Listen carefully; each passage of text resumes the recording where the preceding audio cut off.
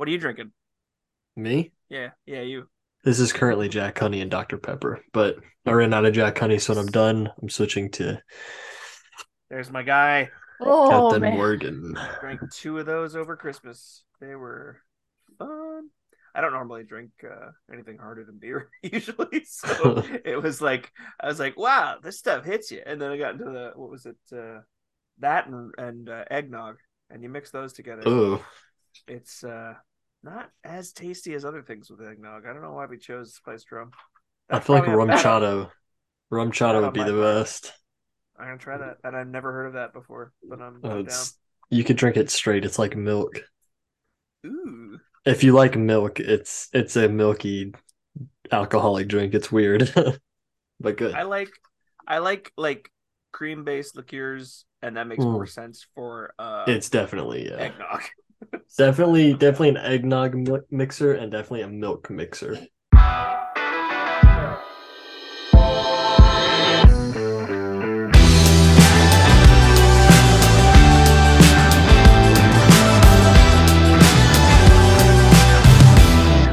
Welcome to the Variant Vendetta podcast, a podcast where two variants argue about movies, TV shows, video games, and whether or not macrame pants really cover everything they should.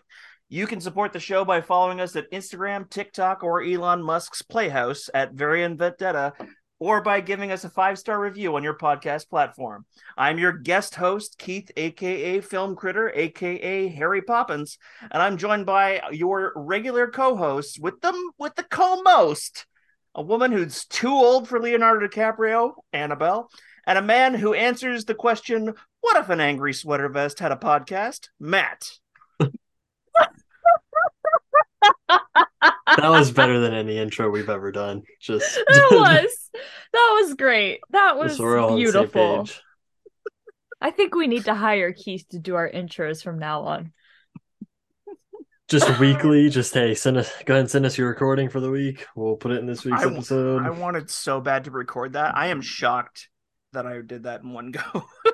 I've been on the Avengers where I wanted to do like a big like opening thing, and then I re-recorded like 3 times, and Brandon was just like, "It's okay, it's okay." It's like, uh, four I could It's takes. see him beautiful. doing that. That's funny. All good. It's all good. I do have a correction though. Annabelle, you're 23, right? Yeah. She still got 2 more years with Leonardo DiCaprio. Thank God. Damn. Thank, Thank thank God. God. What Three is he? years though? 50? Mm. I know. 3 years, you're too old. I'm too old. Which would suck. It would suck. Fair. Yeah. It's a shame. And I don't know how true that rule of his is, but my God, it's stupid. Despite its Anyway, truth, he has proven multiple times that it's that's very very much true. there. Yeah. Yeah. Also, it's been a while. I've forgotten. Am I allowed to fucking swear on here? Yes, you're uh allowed to fucking swear. Okay, yeah. good. Yeah, that's fucking pretty fucking all right. Pretty So fucking Goddamn fart. okay. so yes, here we are again with Keith, aka Film Critter. Uh, Hello. as our first guest of the January guest picks, January guest picks, Did you just have a January stroke? January guest picks. I started to mess up and I was like, you know what? I'm just gonna go with it. January. I like First that. guest on the January guest pick episodes, and he's our first guest ever. Second time being on this podcast, Do that math. coming Figure that one back out. for Yeah. round two. Yeah. Because I loved it so And much. Keith, Keith, what movie did you bring us?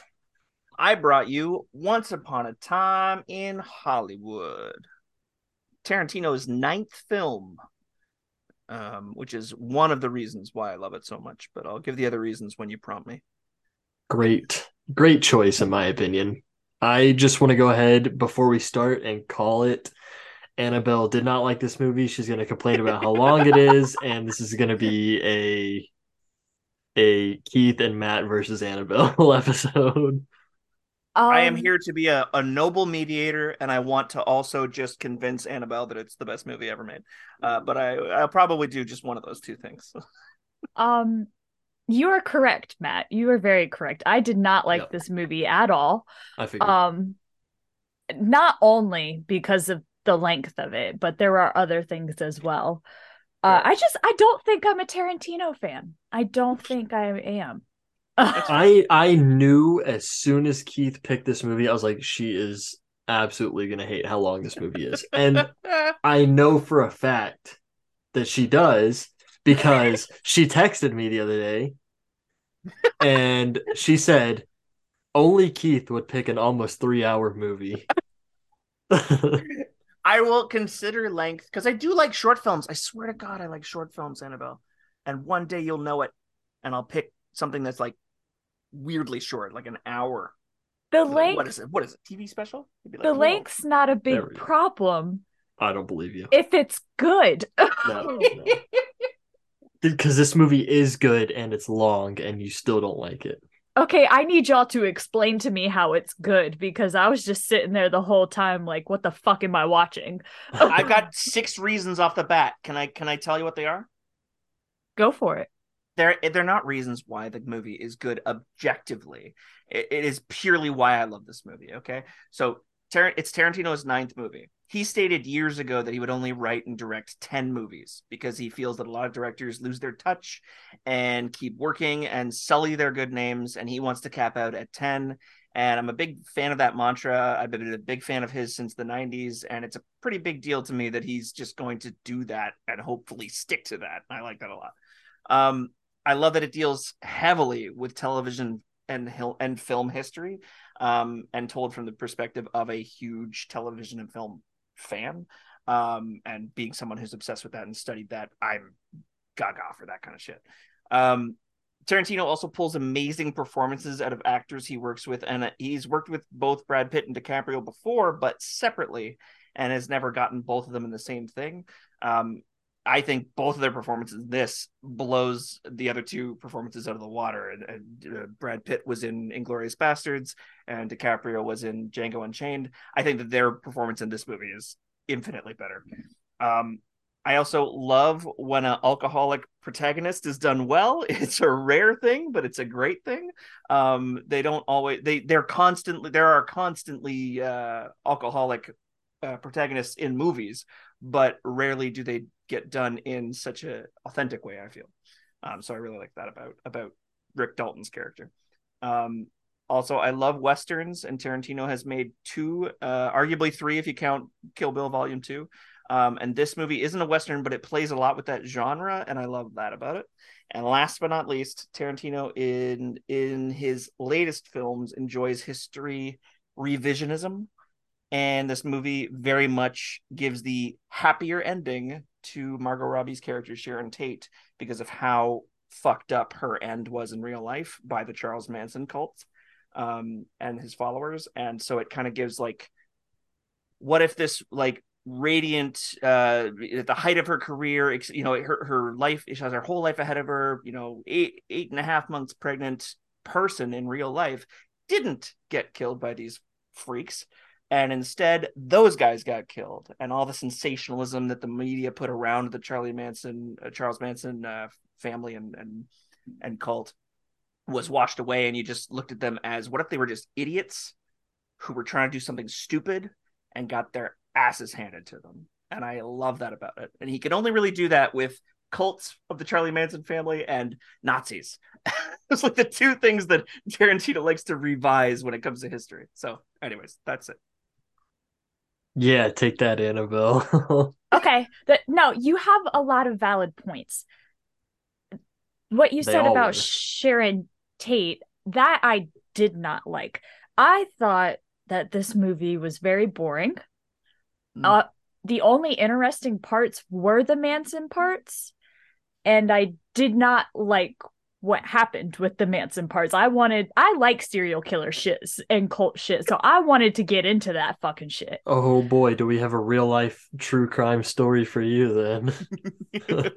Wouldn't you Shut rather up. see a down on his luck, maybe end of his career, like kick ass, like black belt stuntman who's high on acid beat the ever loving shit out of three Charlie Manson cultists than what actually could have happened? You know what I mean? Like, he just pulverizes the justice out of them, and instead of them being like book selling freaks. I did like that scene because of how ridiculously hilarious it was.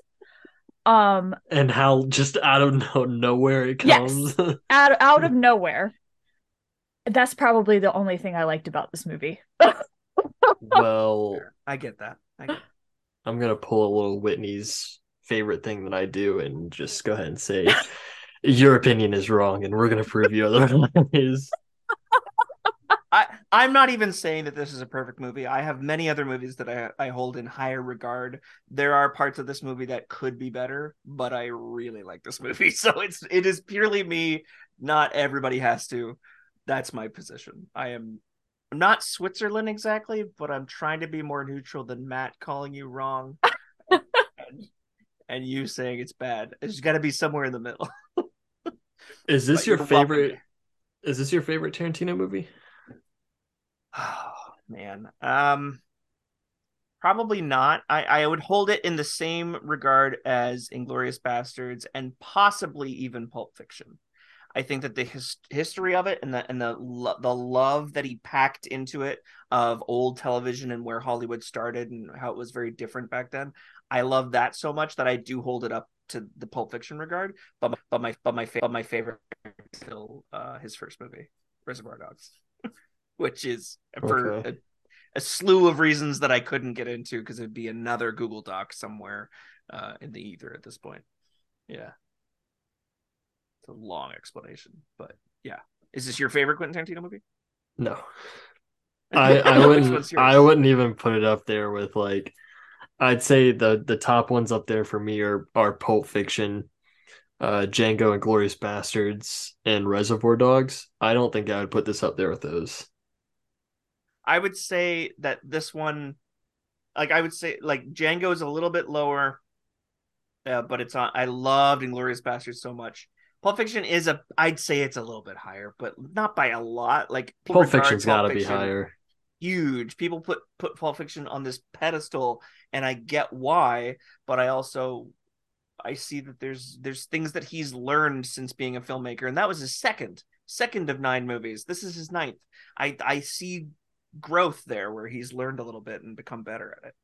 I don't know. Hateful Eight is like Yeah, down. Hateful So Eight's lower. Hateful Eight, I Which understand what people hate. which one was Jackie Brown? Was that the third?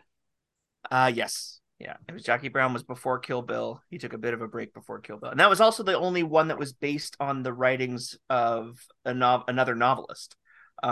Whereas the rest of them were original scripts based on either true events or his own entire creation. Yeah. Yeah.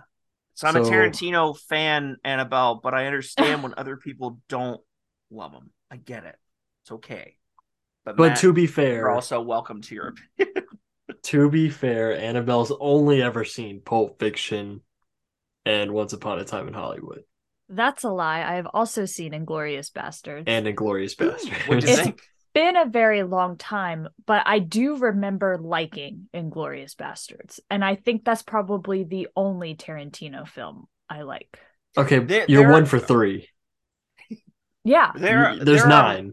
some of his movies where and I won't say this is that you liked it or didn't like it because of a gender thing, but I'm he's made Kill Bill and Kill Bill 2 and Inglorious Bastards to me share a thing of they really have an amazing female protagonist, and I think that really got him a lot more fans from the other side of the the gender aisle, but he didn't really do that early in his career. It was basically all a guys show or guys club, and then he started doing more stuff. This movie I don't think really does that, and it's funny to see it as his ninth, and we're spending all our time with Brad Pitt and Leo DiCaprio, and Sharon Tate is just basically the through line to the end for you to see that, oh, she's here, look how nice she is, she's so nice, and then at the end, aren't you glad that she didn't die? Like that's kind of a part that a thing that they're playing with, or he's playing with.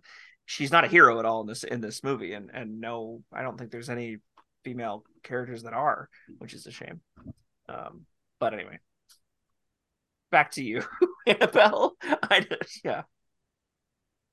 What did you love about just, Inglourious Bastards? well, it's been many, many years since I've seen that movie. So I'm very foggy on it. We'll But have I to come back to remember, that. yeah, I do want to Mm. watch it again. I remember liking the ridiculousness of the head Nazi, I think. I can't remember the actor's name, but y'all, yeah, Christoph I'm pretty Waltz. sure y'all know who I'm talking about. Yeah, Christoph Waltz. Yep. yeah, Yes. I yeah, liked the ridiculousness of him. yeah. He's fantastic. You would like Django Unchained if you like his performance in that because they use him again right afterwards in He's Django. just a really great actor. Yeah, him and Jamie Honestly. Foxx in Django, and he's not an asshole in that one, so Yeah. that's cool. Maybe Yeah. Tarantino is just a hit or a miss for me sometimes. That's Like, fair. oh Yeah. no. We're 1 for 3 out of 9. So Yeah, there you go. You got to invite me back for every single Tarantino one you do since from now oh, on. every single I'm one of down for that. I'm them. down for it. Why not? Let's get her Um to like Reservoir Dogs. That's a tough that sell. one, I don't know. I'd say that one's pretty easy. It's probably easier than Hateful Eight, which to me is Oh like a yeah. sequel to Reservoir Dogs. Yeah, yeah. Have you seen Anyway, Hateful Eight Extended Edition on Netflix? It's split up into like 4 different parts and they're all like 45 minutes long or something. I did watch that once. I actually clicked on it without knowing that I was watching an extended version. I was like, "Wait, that's not the movie. What? Wait, what? What's this new chapter?" Like, it was funny to see because they do. Do they do chapters in this? I forget. I know they do in Inglorious Bastards. No. They don't do Do chapters in they? this No, one. they don't. No. Yeah, they basically just do like, oh, this is 6 months later. Like that's kind of the title screen. Yeah, yeah. Yeah, because the movie only takes place in like 2.5 days. That's it. Yeah. Yeah, it does show it until the very end when it does like that huge time jump where it's like 6 months later or whatever. Yeah, Rick has all these new movies and he's headed back home. yeah. Yeah. All right, So what so is? yeah, Yeah. we're doing Once Upon a Time in Hollywood. Having in case y'all didn't know. What? No. So Once Upon a Time in Hollywood. Description says actor Rick Dalton gained fame and fortune by starring in a 1950s television western, but is now struggling to find meaningful work in Hollywood that he doesn't recognize anymore. He spends most of his time drinking and palling around with Cliff Booth, his easygoing best friend and longtime stunt double. Rick also happens to live next door to Roman Polanski and Sharon Tate, the filmmaker and budding actress whose futures will forever be altered by the members of the Manson family. And this is the 9th film by Quentin Tarantino. And it is streaming on Stars. I don't own Stars. Annabelle, I don't think you do either. Keith, do you? Nope. So I I got it rented on. this. I got it on Canadian Netflix because it's Oh, still there for a we little don't while. have we don't have Canadian Netflix, We had to rent it unfortunately. on Amazon. Oh no! I'm so sorry. I have it on DVD, but like my PS4 is the only DVD player I have, and it's not plugged in, and I didn't feel like plugging it in, so I was like, I'll just rent it. Wow. Well, it's like I gotta get like all behind the like I gotta move the dresser out, get behind it, unplug some certain stuff, plug in some other certain Mm, stuff, and it's like fair. it's only $3.99.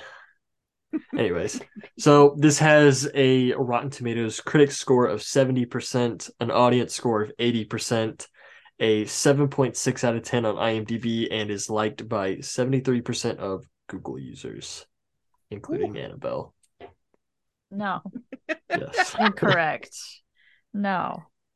Just I fuzzy on that one. That's fair. All right. did not like it. Act one, first, let's just say first third of the movie, right? Yeah. It starts off a little slower, in my opinion. A little. Shut up. This In is just my gonna be opinion, Annabelle in my complaining about the time. opinion, they could have cut out a whole hour and 20 minutes of this movie. It felt completely unnecessary. Yeah. I have no opinion on that opinion. I have a point that I was just gonna save until at the very end. But so I've seen this movie probably like 5 times now. And after like because the first time I didn't know like what was gonna happen. I didn't know exactly what everything was gonna be, so I watched it, with a blank slate. But after having watched it that first time, rewatching it a couple more times, I always watched it with the mindset of this movie is about the Manson family and their murders. And it Yeah. was just basically me waiting from the beginning all the way to the end to that point. Yeah. Yeah. That's wrong. That's not Yeah. how you're supposed to watch Yeah. that. Yeah. It's not Yeah, how you're Yeah. that's supposed to true. watch it at That's all. fair. That's not I how you was supposed to watch it. Yeah. I was very excited about this movie because I love cults and Oh no! yeah, Now we know the source, the whole reason why Annabelle's hating this movie.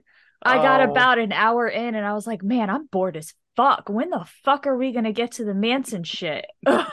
This yeah, movie is very much so about Rick and Cliff and them buddy, going buddy, through this, they're you best know, friends. The yeah. life, It and the timeline yeah, just or not the timelines, but the paths of the of events, yeah, yeah, Roman and Sharon and all those people in that house, and then Rick and Cliff, and then the Manson family. It's all them like coming together yeah, at the yeah. end. This is very much that occurrence in real life is like a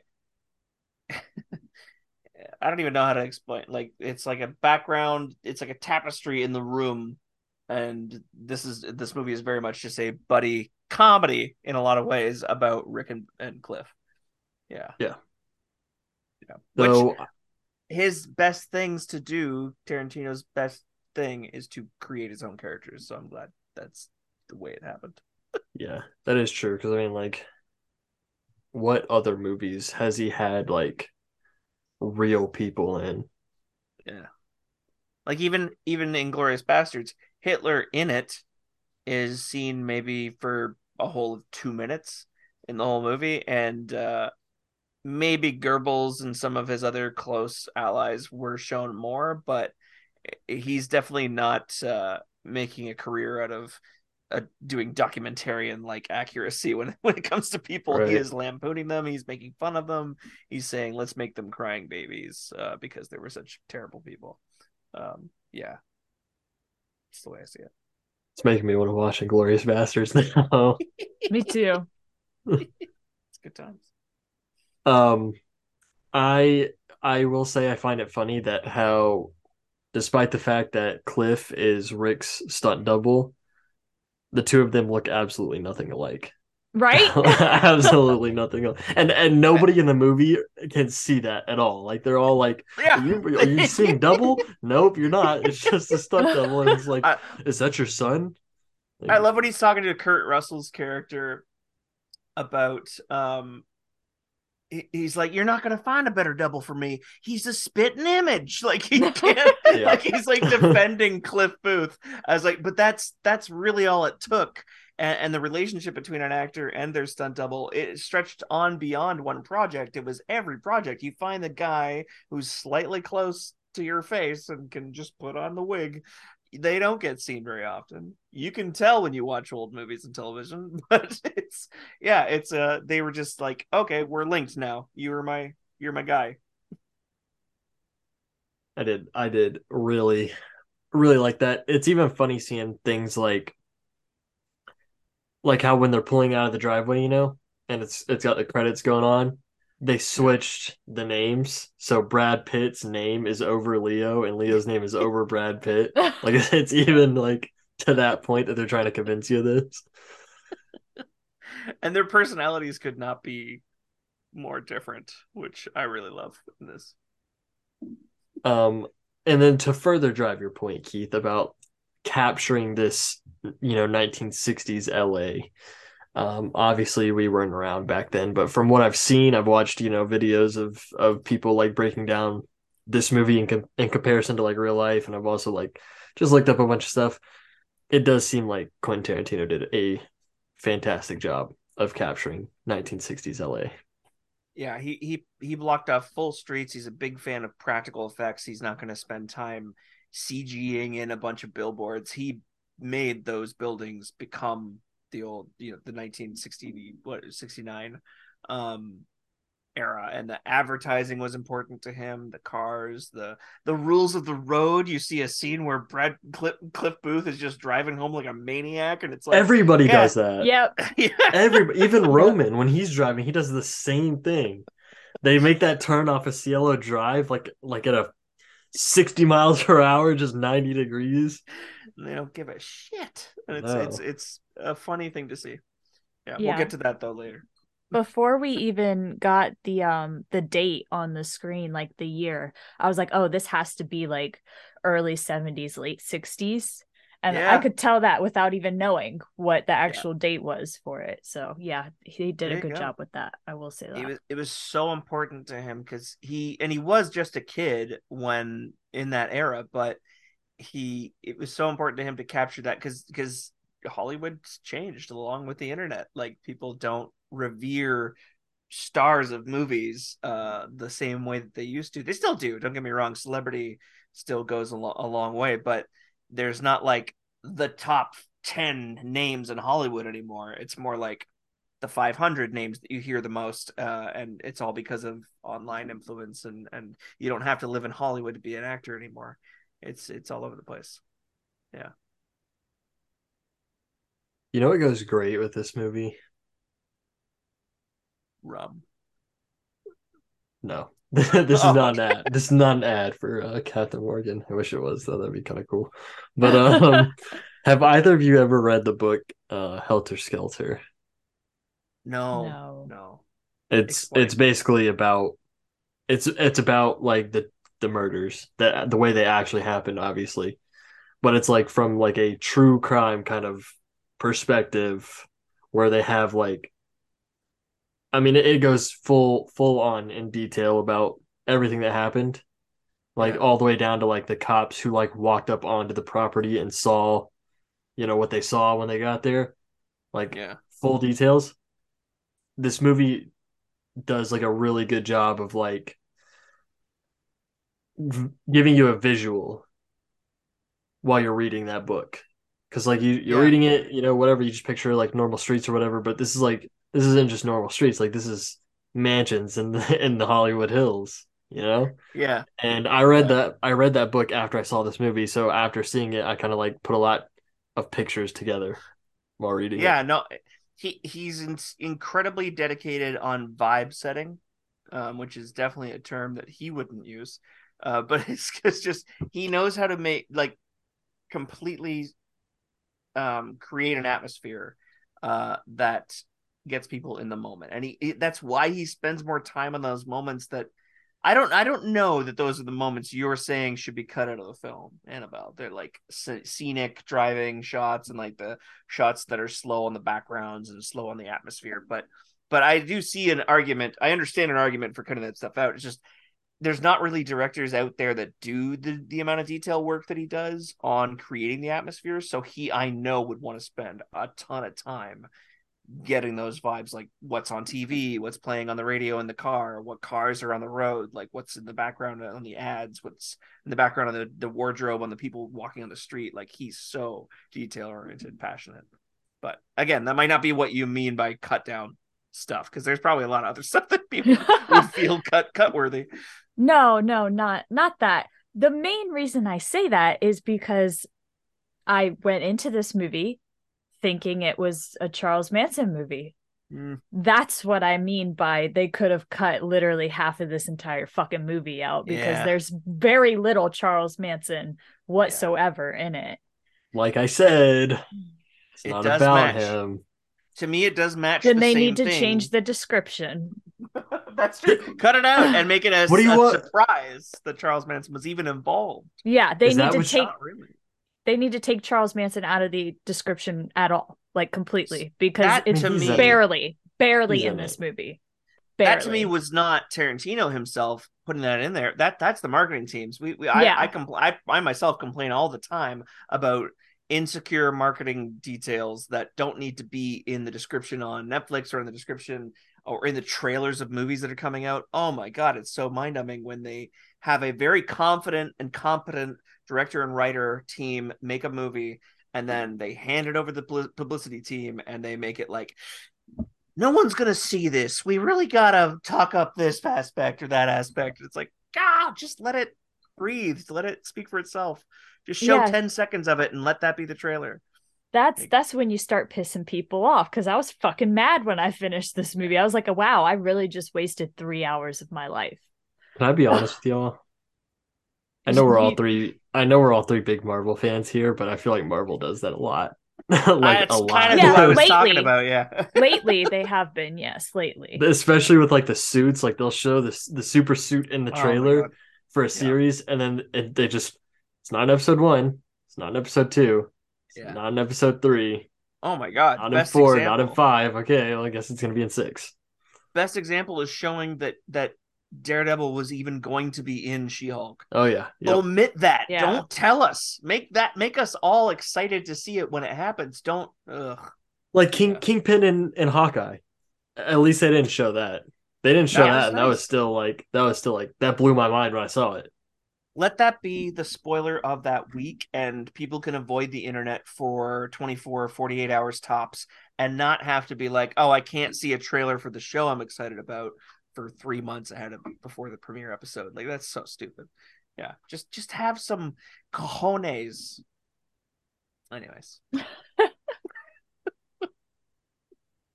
Annabelle, you got anything on Act 1 that you wanna talk Um, about? so more like overall, do think Leonardo DiCaprio did an amazing job in this movie.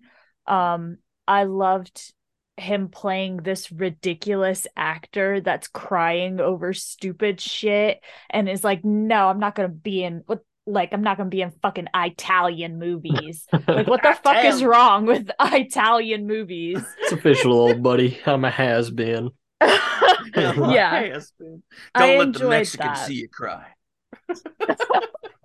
What does that even mean? Is that supposed to be like some kind of like the joke or guys reference? the guys who are doing the valet parking were Yeah, Mexican. Yeah. He was I got that, so but he's like, like, is it? don't let them see you cry, because it's not tough and bravado and American. It's like, oh, I don't let them guess see you cry. Yeah. You're supposed that to have it joke all and be the dream. that joke has always like just gone right over my head. I'm like, what is that even supposed to mean? They'll start thinking they're tougher than us. I don't know. He's just old and racist. 1960s But LA. he had no idea, like, and to be honest, the years, even decades after Clint Eastwood did spaghetti westerns, they didn't know that they were going to be as big as they were. They just became bigger and bigger as decades went by because they're so different and they're so weird and original, and it's so strange to think this whole genre got a name of its own, spaghetti westerns, that were not shot.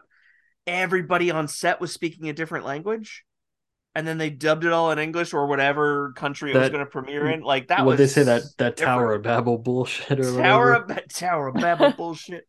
He thought that was ridiculous. I love that. I was gonna say yeah, no, that actually, no, never mind. That's all I'll say until Annabelle has more notes. Okay. Um, and I liked seeing the comparison between Rick Dalton and Cliff Booth of like the lavish actor living this big life and then the stunt double that actually is like just scraping by. I really liked that they showed that comparison. His dog Brandy was my favorite character in this whole movie. There's the female hero. There's the damn. Yes, Oh my yes. God, strong female hero. Does she ever Yeah. grab the world by the? Yeah, that's Cojones. cojones. Is right. It's one of my favorite scenes too. He gets out of the car that's Rick's car, but he drives him everywhere in it. And then he gets in his car. It's kind of a beat up convertible and drives it like a maniac home to his trailer behind a drive-in and feeds his big ass dog and just sits down eating macaroni. I was like, that's the best. That's the best way with no words to give us a character description. Yes. Like, that is Cliff Booth, that he could kick your ass, but he also lives in a trailer with some macaroni, and he just wants to sit and watch Mannix. I was like, this guy, yeah. And he's Anyway. got, I don't know if y'all noticed, but he had the Sergeant Fury comic on his like table or whatever. What? I Damn. don't think I noticed that. No. I didn't notice that. He's got another one. I forget what it is, but one of them is definitely Sergeant Fury.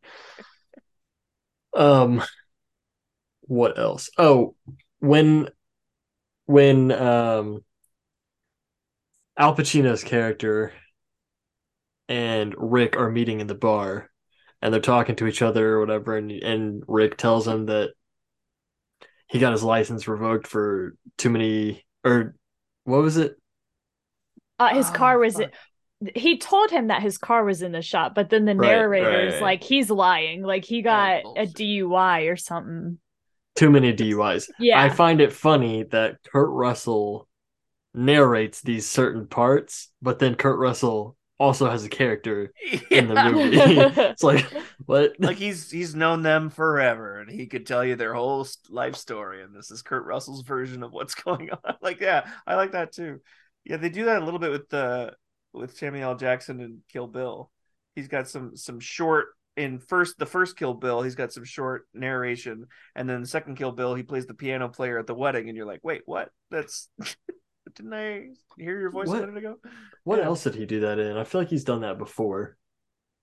That Tarantino wasn't or Samuel that. Jackson. Yeah, that wasn't either of those. I feel like What am I thinking of? I feel like Harvey Keitel did some voiceover for him in one of them. Maybe it was Inglourious Bastards.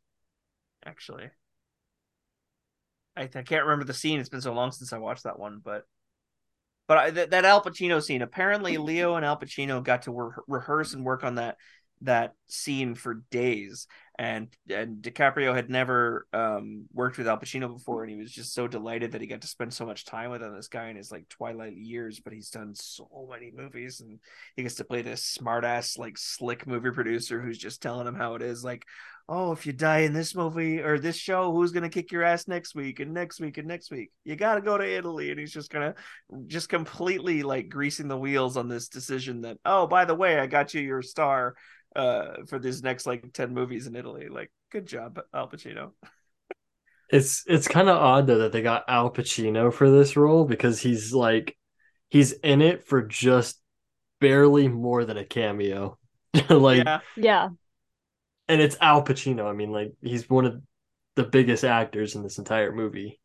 but like you see that throughout the movie in general, these bigger actors than the parts that they play. Like Lena Dunham plays like a 4-second part, and she's like a comedy queen. Even Kurt Russell's character too. Kurt Russell's character. The guy, who the hell is it? The one. Well, I mean, what's his name? I think it's Bruce Dern playing the George at the Spawn Ranch, who's gone blind now. Yeah, yeah, yeah. Dakota Fanning playing Squeaky. Like she's a big name, and she's playing like a Yep. 5-second part. Sydney Like, Sydney Sweeney too. She's one of the Manson girls. yeah, And then they Austin Butler. I mean, he had a slightly bigger role, yes, but still. and he was a smaller actor at the time. Like he wasn't big in 2019, but he played Tex. And I had to rewatch, looking at it, this rewatch was the first time I realized that's the guy who plays Elvis. And holy shit, that's the guy everybody's making fun of for taking on the accent of Elvis after playing Elvis. I didn't think it was him either. For whatever reason I thought this was the same actor who played Gambit in the X-Men Origins Wolverine movie. Taylor Kitsch. I don't remember his name. Yeah, I know who you're talking about though. Yeah, he doesn't. I thought it was him for the longest time. That guy's been in like Lone Survivor and John Carter and like Savages with Aaron Taylor. What's his name? Yeah, that's a weird. He has a strange career of not so great movie box office releases, which is a shame. Poor bastard. I knew it was Austin Butler the second he came on my screen because course you did. I've been an Austin Butler fan since he was on Carrie Diaries. So What the hell is Carrie Diaries? I don't even know what that is. it's an old show. So, well, kind of old. I guess. Let me see. When did that come out? Not Bounty Law old. Yeah, definitely not. Bounty Law. You know what else he was in? He was in Hannah Montana. Yes, he was in Hannah Montana. Wow. Carrie Diaries came out in 2013. So I've been an Austin Butler fan before he was even big. Were you not delighted by Austin Butler's performance in that I'm the devil, I'm here to do devil's business or whatever? I Here to do did some love that. devil shit. I did love that. Yes, I loved his character and his performance. And I was honestly quite sad when I saw him get fucking brutally murdered by Brandy. This And blows my then Cliff's mind. boot. Yeah. Yeah. That Yep. blows my mind that is the same person. Like, there's no way. He's There's a no bit of a way. chameleon because I wouldn't have guessed that the guy who played Tex could also play Elvis. Like that's a big transition. He's a bit of a chameleon right now. Maybe they Unlike need not unlike Leo DiCaprio, who can kind of play anything. they need Austin Butler to be the next Spider-Man villain in the MCU. No. I would love that. He could literally be chameleon. I would love that. He Is also it dated Vanessa Hudgens for the longest time. the High School Musical girl? Yes, it is. I love that you know that. I only know that because of my fiance making me watch them once a year. Yeah. Yeah. That's painful. I have not seen a High School Musical in probably over a decade. It has Amazing. to be. Amazing It's funny. movies. It's funny watching them with her and her being like, "Yeah, I don't know why she's in this. Her voice is kind of annoying." Being like, "I don't know why she's in this either. Let's watch something else." But it never happens. We finish all three. The third one blows. That's what I thought. Second one's underrated. It's all right. High School Musical, yeah. I have nothing to contribute to this because I don't watch this movie. What did you think of the one of my favorite scenes in the movie in general is the first time you see Rick Dalton test driving the flamethrower, and he's like he's running his lines and he's blowing the flamethrower, and then he's like, it's too hot. Is there anything we could do about the heat? And the stunt coordinator, the guy helping him with it, is just like, it's a flamethrower. I read somewhere that was actually Leonardo DiCaprio saying that. Like, it was a real flamethrower and it was actually Leo saying that, and they just included it. I cannot confirm that this is true, but I saw that. I wouldn't doubt that it was on his. I think he probably ad-libbed it. Like, he was living in that character. I think he said it with the accent and everything. I wouldn't doubt it for a second that he thought, you know what, I'm gonna say this because I think this. Like, yeah, it's too hot. It's just too hot. Rick. Yeah. It's a flamethrower. I like that he kept that flamethrower too. Yeah. And they don't reference it once the whole rest of the movie. Like, it's so, I love that little secret. If you went to the bathroom during that, you completely were like, "Whoa, why does he have this in his shed?" True. You're like, what movie am I here to see? Is this flamethrower or something? Yeah. Flamethrower killing people movie. It's like a 2006 action movie.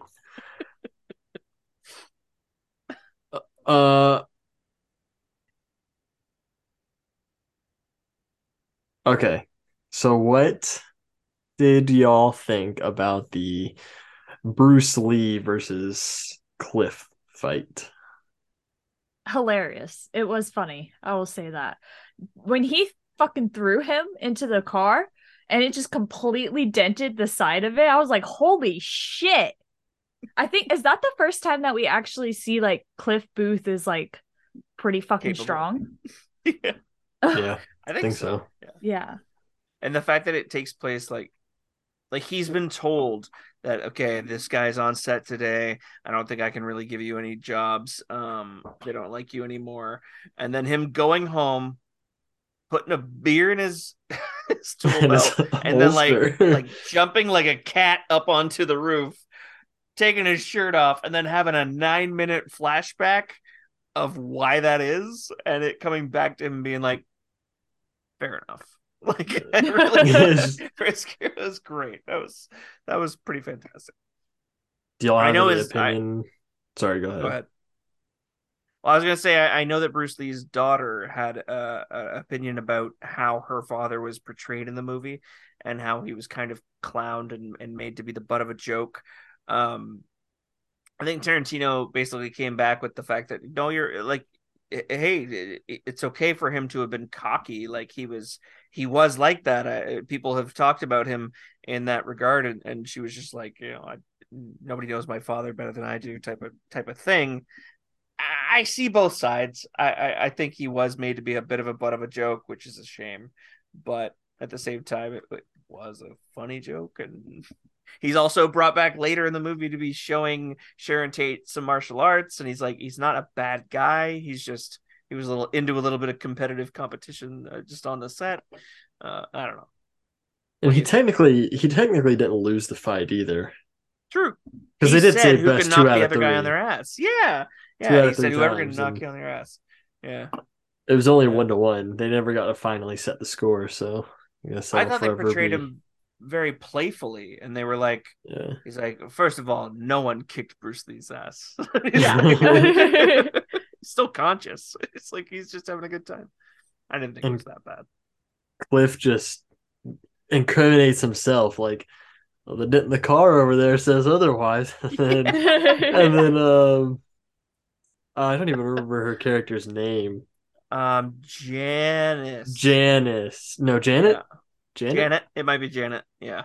Let me find search Janet in my doc. Yep. When Janet says, "Oh my God, what the fuck did you do to my car?" Well, I threw this little shit into it, but I did not know it was your car.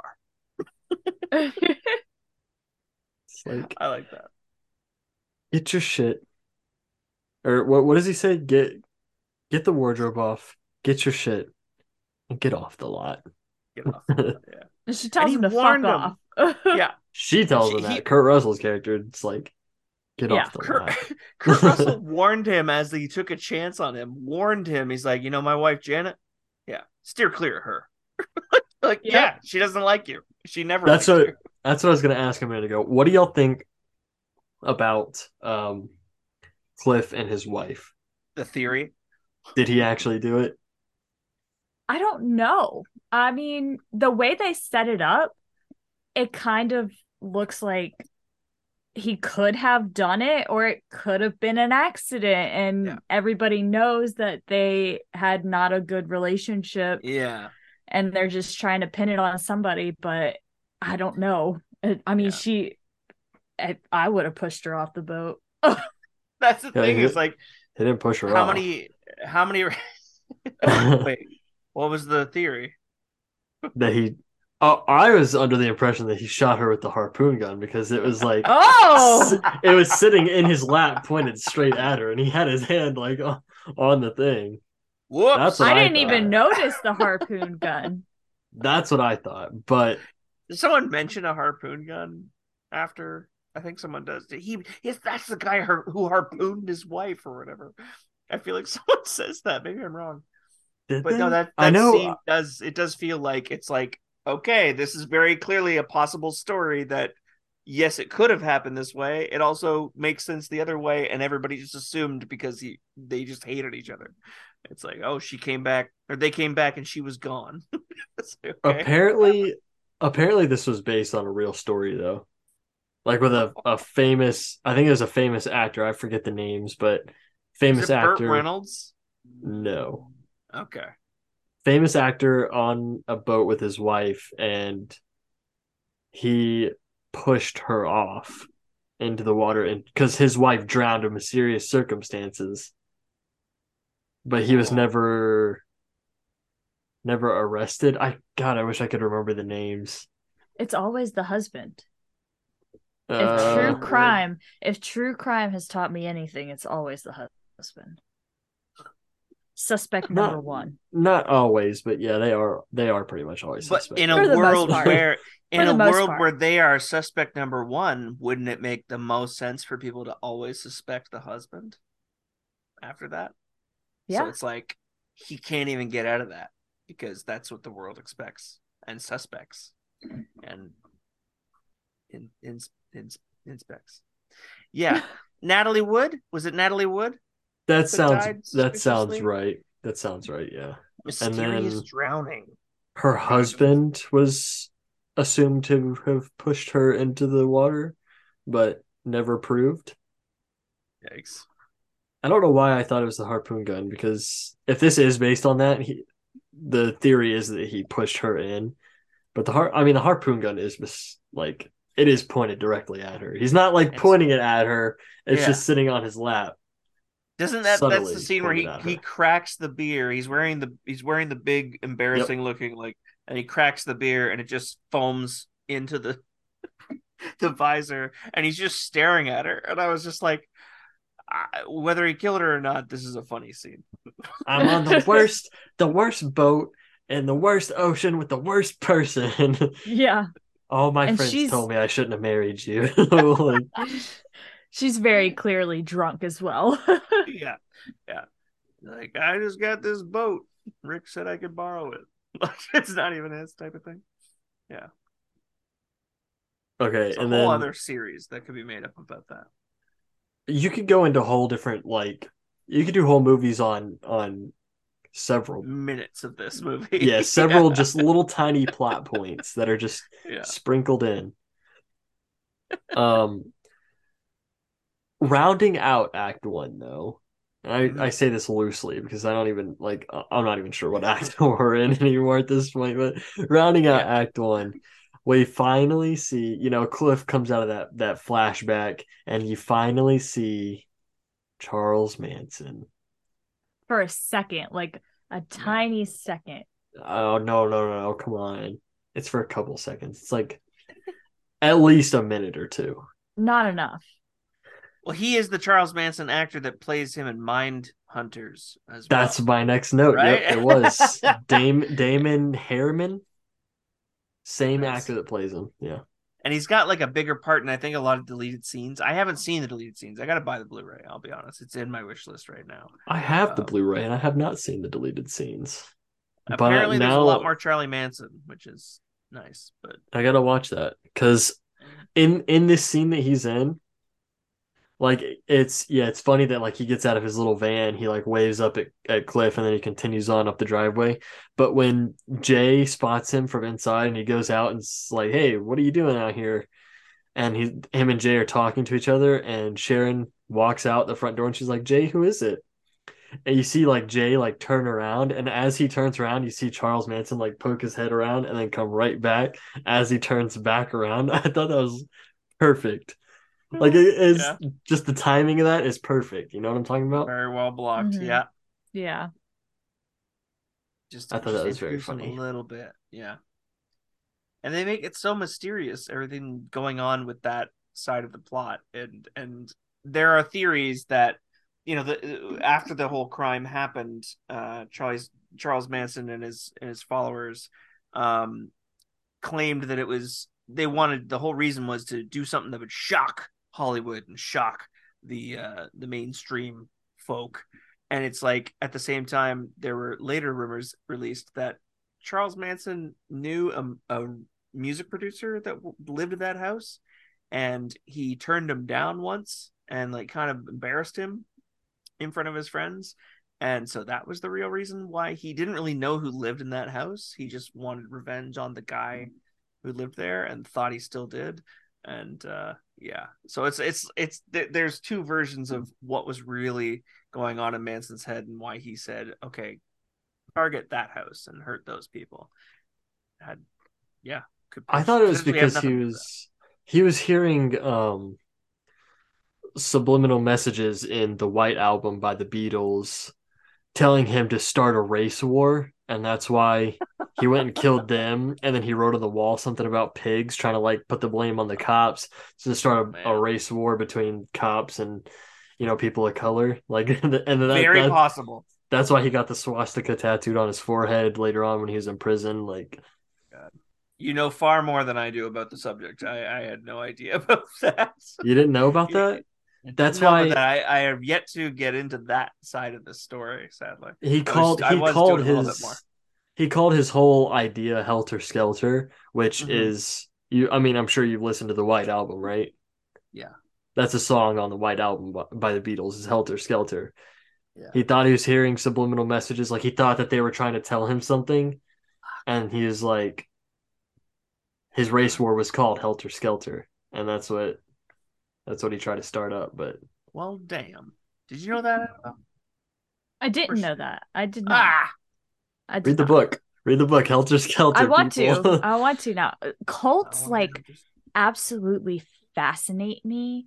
It's just like it's so wild to me that this one person has this crazy outlandish fucking ideas that are obviously not fucking okay, and they get these large groups of people to just follow them.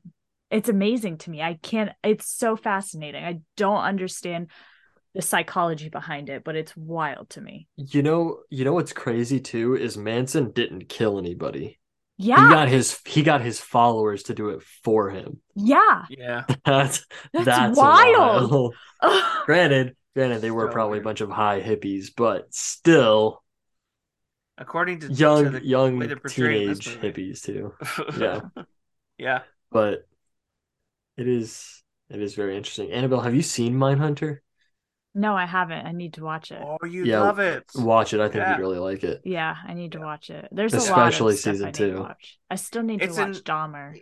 it's not near. Oh, you'd like Dahmer too, but Yeah, I it's Yeah, need to watch entirely that. about not so much about the murders as it is the very accurate interviews and the actors that they get to play those murderers. Like, it's amazing some of the performances that are in this 2-season show, which yeah. might not return. I don't know if it's returning for season 3, I but hope so.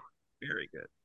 It's Yeah, yeah, because like he said, it's not about the murders themselves. It's about the two agents trying to form this new um like division of the figuring FBI. out the psychology behind why they did it and how to Yeah, prevent it in the future. because it's Mhm. like a young FBI agent who's into more psychology and understanding the brain, and he starts to see these patterns. And only at the point that the show starts, it's like only the beginnings of what understanding a serial killer is. Has started circulating in the FBI, and they're like, we need an entire division for this. Like, this is just going to keep getting worse. So we need to know what the hell they're thinking and try to understand it so we can stop it. It's a pretty awesome show. Yeah, I think you'd like it.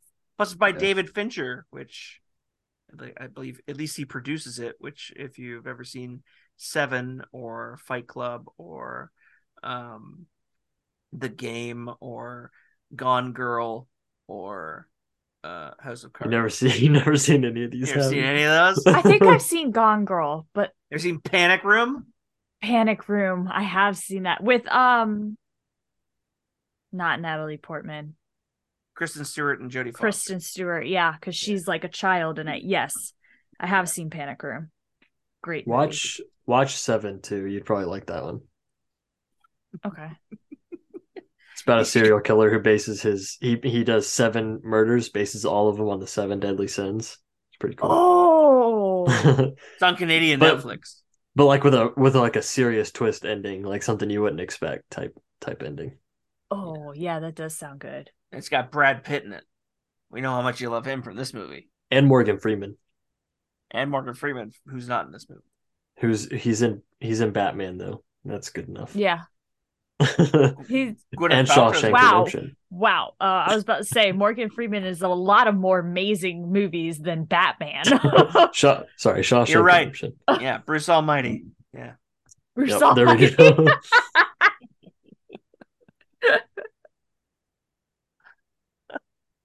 Right. All right, so Once Upon a Time in Hollywood, right? Morgan Freeman and whatnot. How long do you want this episode to be, Matt? I don't care, honestly. This is a matter of Annabelle's wants and needs now. Because like, What do you mean? look She's at like, you were I already wanted the movie to be shorter. yeah, you didn't even want to watch this probably.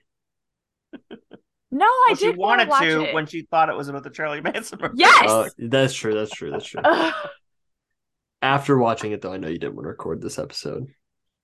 I really wanted to get it over with. The only thing that was making me excited about it was that we had Keith on tonight. I was gonna say, Oh, I was gonna say, if it was just you and me, I could understand like just wanting to get it over with and whatnot. But we got yeah. Keith with this, like that's enough to be excited about. Yeah. You guys are too sweet. You're too sweet. Um, would you say Act Two begins with um Cliff Booth heading his way over to Spawn Ranch? I think I so. said, yeah, I said it kind of starts with like when we see Rick like getting on the Lancer set and Mm. see Sharon doing like her downtown LA stuff, and then the Spawn Ranch Yeah, fair.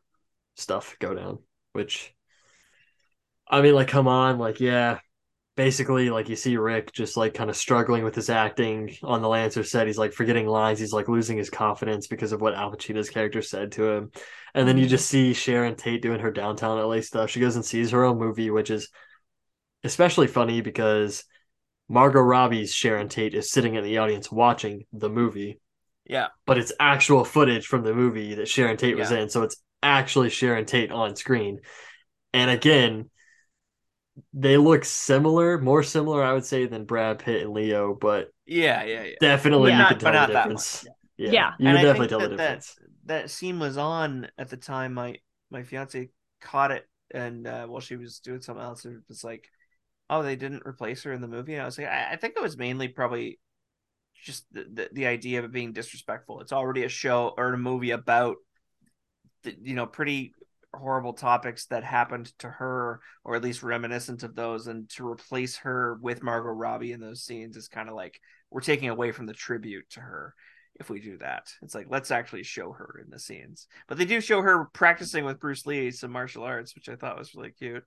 um and seeing her like really be excited about taking her own career seriously and being like, wanting to get into the movie because her name's on the poster was a really cool character building thing.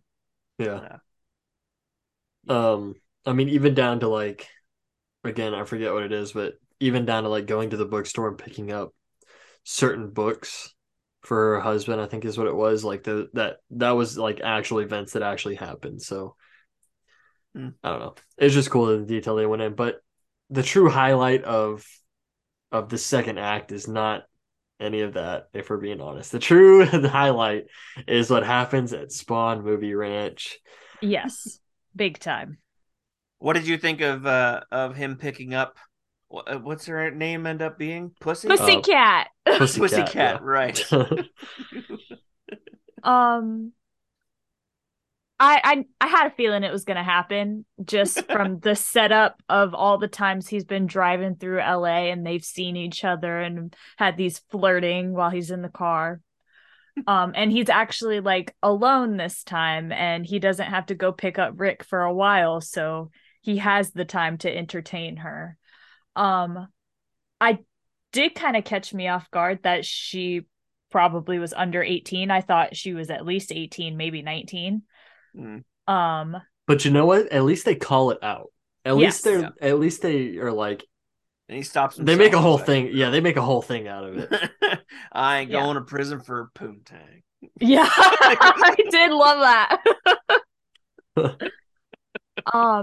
When he gets to the ranch, literally I was at the point where I was like, oh, if we weren't recording an episode on this, I would have turned this movie off by now. And he gets to the ranch and I was like, oh, now it's getting good. Oh, okay. Now I we're thought you were getting saying into like some good I shit. thought you meant after he got to the ranch you were thinking about turning it off. I was like, what? No, right before that, right before he sees her and picks her up, I was like, man, I really want to turn this fucking movie off, but I can't. I have to finish it. I still have an hour and 40 minutes left. I have to finish it. Yeah. Well, Yeah. the way that they subtly introduce Charles Manson in this, like with the scenes before where he meets Jay and Sharon, ever like starting from that point on, he just Charles Manson's character casts a shadow over the rest of the movie, and you're like, they're not gonna include him without pushing this further. And Yeah. so like especially for the first time you're watching this movie, when you see Charles Manson's character and then you see Cliff go to the movie ranch where his cult is living at, you're like, okay, some shit's about to happen. Like, Mhm. obviously they set it up earlier, they're coming back to it now, and this whole scene goes on and builds the suspense up crazy high Yeah. just for it to turn out to be nothing for the Yeah. moment until like another what, like 30, 45 minutes into the movie. Yep. Although it Probably more is than nice to that. see him beat the shit out of that guy who put a knife in his tire, though. I Yeah. really like that. Who doesn't want to see that guy get punched at least a couple more times? But yeah, I love even just the idea of a movie bringing attention to the idea of a Western movie ranch. Like, there was a time when Westerns were so popular that they were pumping out like 6 or 7 or 10 a year, plus TV shows about it, rather than now where we see a Western maybe once a year, maybe two a year. It fluctuates If ever even, since yeah, the if even 70s, but like that. Yeah. that's one of the few genres of movies that was considered dead by scholars. They were like, oh, the dead westerns. Like, westerns aren't a thing anymore because they went from being so popular to being like, once in a blue moon, and to need a ranch to shoot so many shows. You've got horses being wrangled, you've got people who know what they're doing with all the gunfighting, the stunts coordinated on this set that they get used all the time, and then that genre dies, and it's just like, all right, well, we've got all these kind of fake houses and horses sitting out here in the desert. Like, okay, I'll retire with some hippies, and Squeaky will watch my shows with me, and I won't try to annoy her. I don't want to disappoint her. Like, it's just such a sympathetic character. It was, I think it was George from Spawn Ranch. Oh, It's crazy to me that that was actually real. Like this guy George Spawn actually let them live on his ranch, yeah. having sexual encounters with the many of them. I Yeah. wonder, like, I didn't I know that. I wonder. thought it was just Squeaky. Oh no, no, no. Apparently, it was a lot of them. I wonder, like, what went through Right. his mind, like afterwards, like after all the events went down. He's like, oh, that would be so like, God, I wouldn't even I know. feel like if it was the George from this movie, I'm not sure it would be very much. I feel Yeah, like, I feel like Yeah. through his mind, he'd be like, "What? Who are you?" Squeaky. Yeah, Squeaky. No, we're gonna watch that show later. Like, he's just thinking about why he's napping. That's all he's concerned about. The cops show up. They're like questioning him. He's like, I gotta go back to sleep for my squeaky time later. You're who? I love when Annabelle. he says Cliff Booth, and he says John Wilkes who? Oh It's yeah, like, no, Cliff Booth. We worked together. Anyway, we what do you worked think about together, George. Um, Annabelle, since you're so set on seeing Charles and the Manson family, what did Yes. you think about this scene? I told you this was the only time I was actually invested in this movie. This it? entire time he's on the ranch up until he leaves. And then I'm like, okay, the fuck now? Now I'm fucking bored for another 30, 40 minutes So until we you see them felt again. you felt blue balls after this I did. after this I scene. did. I did. I was like, you motherfuckers. You got me excited in the middle of the movie. I just sat through an hour of boring shit, got excited for 40 minutes. Now I got to sit through another 30 boring shit just to see this 20 minutes of hilarious inaccuracy, but it was hilarious. Yeah, I'll give it I that. But wouldn't even I say 20 wanted, minutes. yeah, yeah, not even 20 minutes, like mhm, 15 probably. yeah. Yeah, I felt fucking gypped.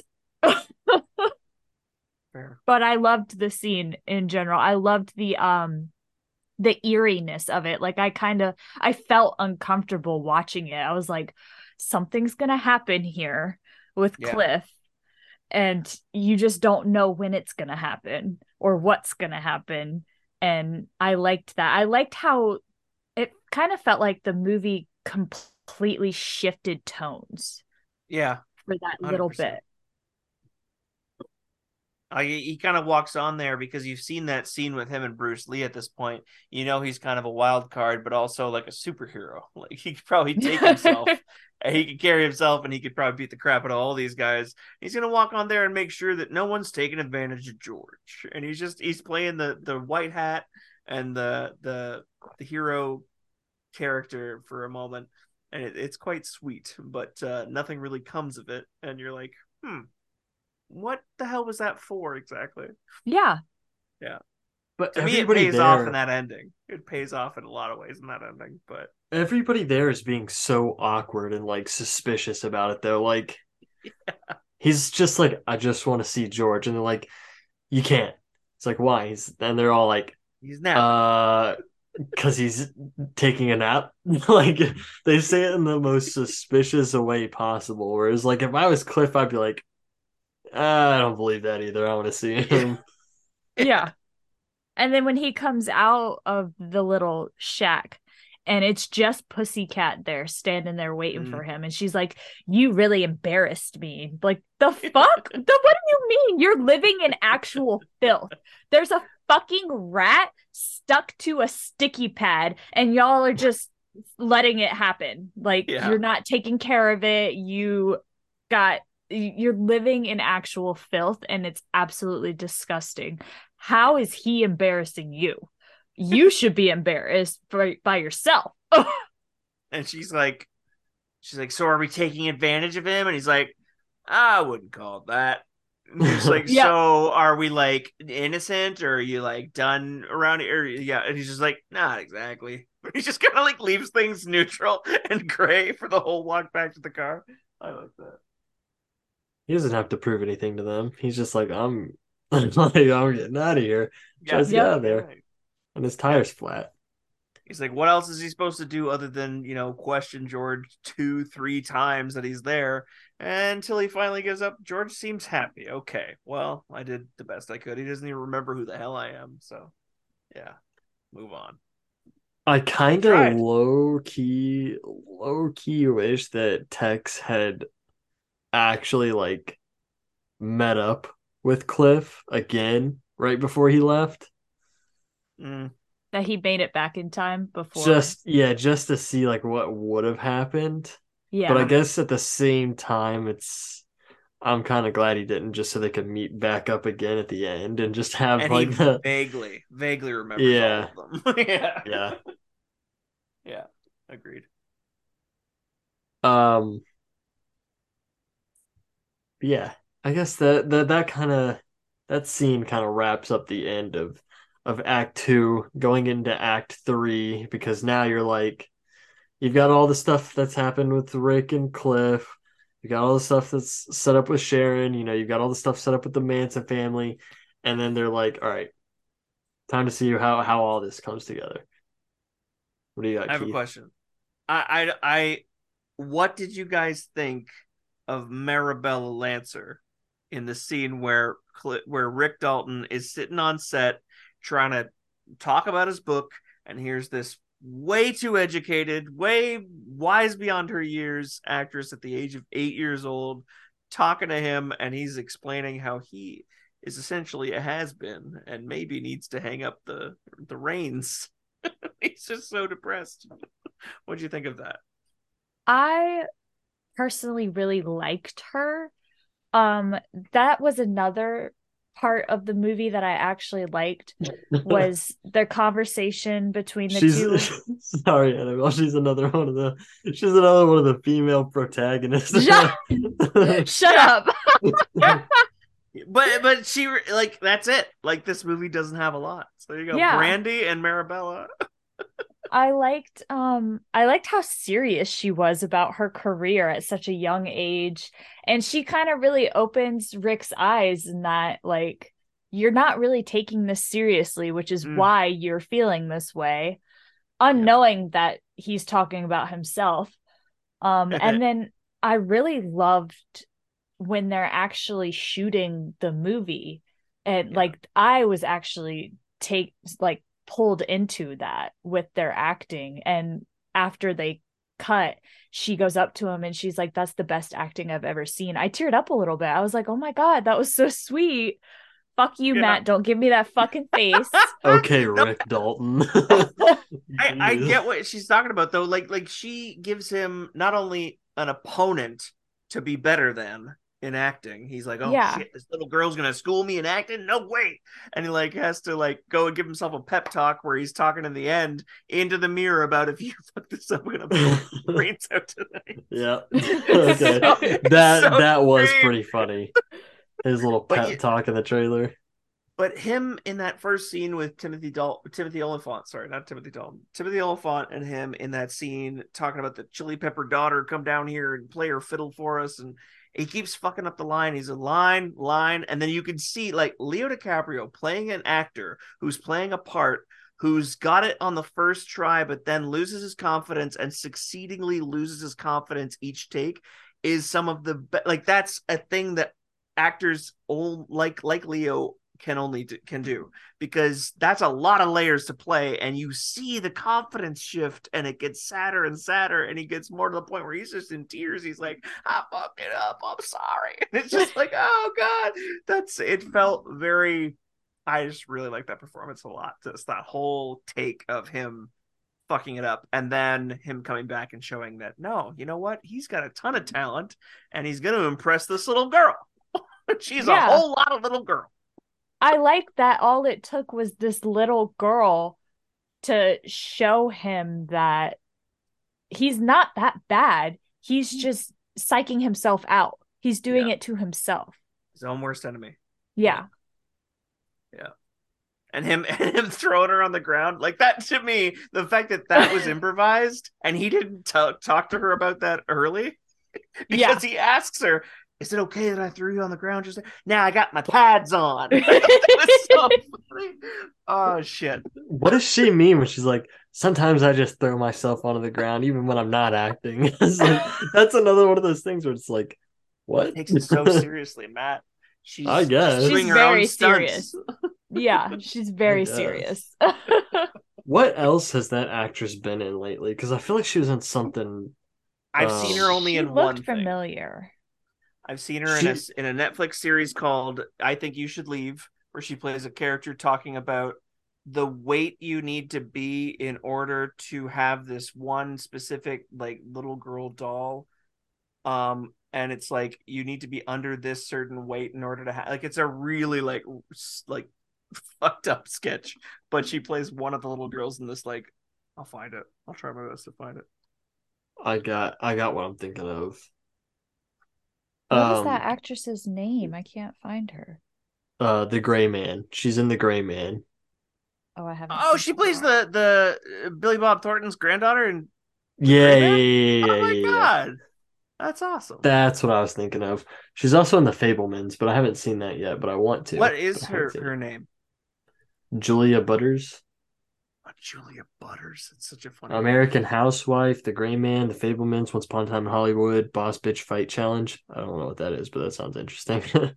A Family Man, 13 Hours, Queen of Bones, Term Life, Adventure Time, Distant Lands. She's got a few interesting things. There is, the sketch I'm thinking of is about a child's doll called Tammy Craps. It is stupid, but she is great in it, and I'll share it with you both somewhere private. All right. Tammy Craps. All right. Yeah, no. I do agree, though. This is probably Leo's best acting scene in the whole movie, I would say. Yeah, definitely. Like from the point of him like messing up his lines to the trailer to the coming back on set and getting them right and it being like flawless. Yeah. I think if you were to give a reason for him to pick Leo DiCaprio over anybody else, it's this sequence of events, this from start to finish. Mm-hmm. Yeah. The on-set stuff, which is so good. Definitely. Because everything else is pretty much Cliff Booth and Margot Robbie.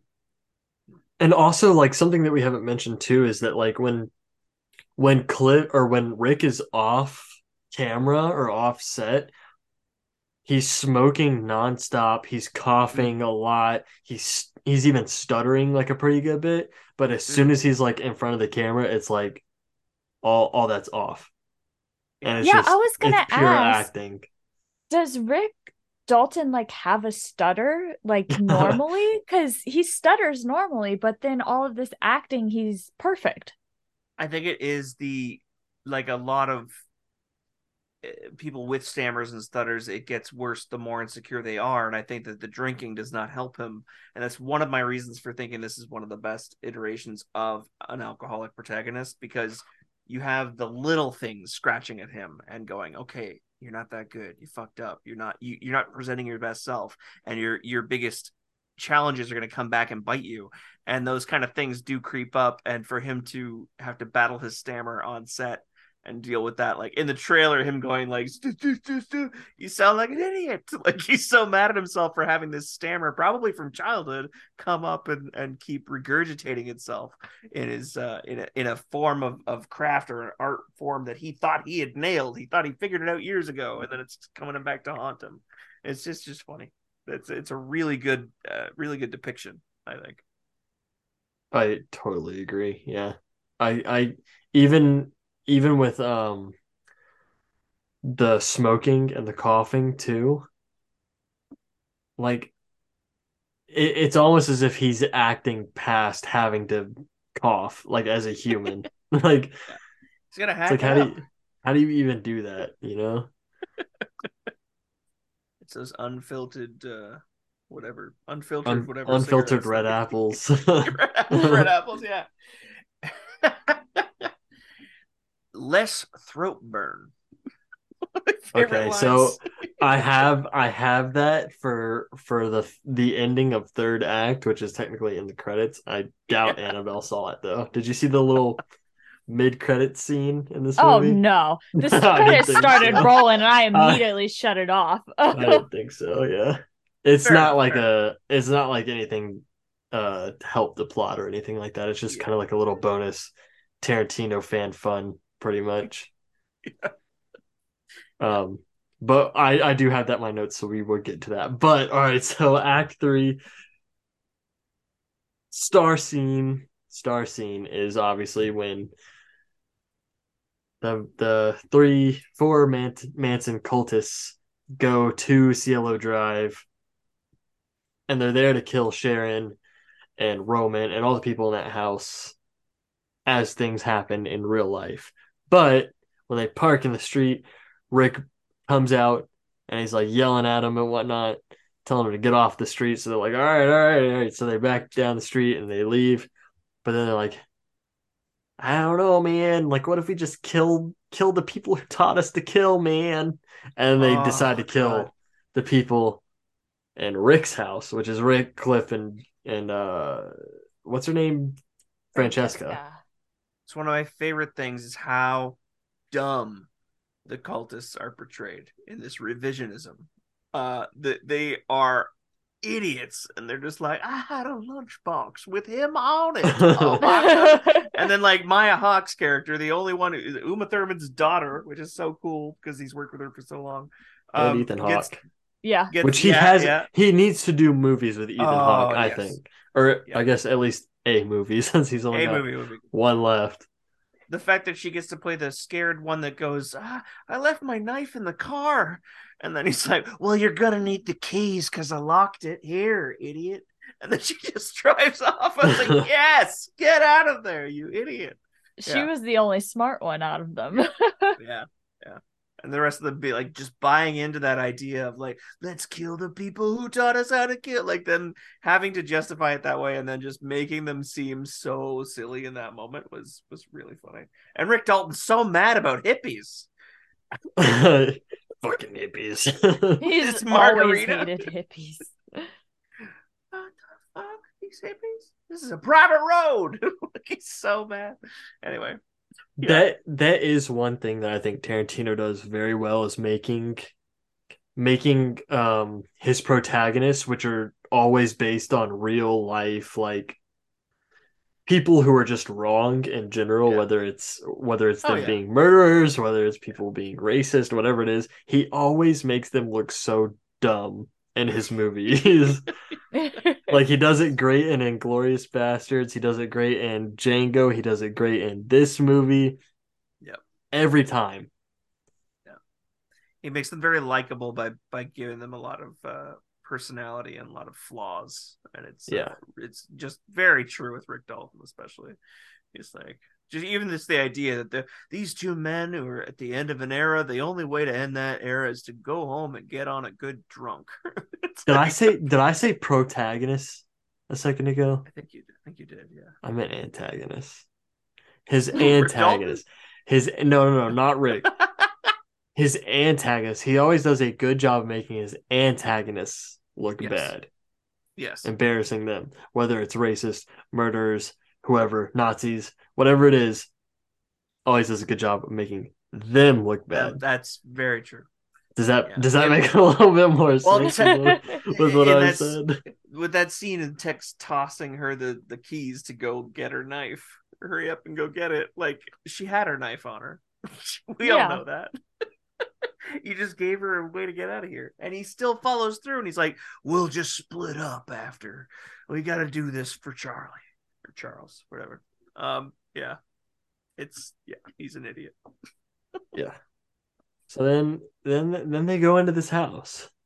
Now, wait, obviously, what did you think of the acid cigarette, Annabelle? Oh, I thought it was hilarious. I was like, oh, I've never heard of a cigarette. I did not mean to do that. I did not mean to do that. I'm sorry. I did not mean to do that. Matt always cutting me off. I've put a significant amount of rum in this drink. It's okay. This bubble kush is about to kick in at some point. I'll tell you. I did not mean to do that.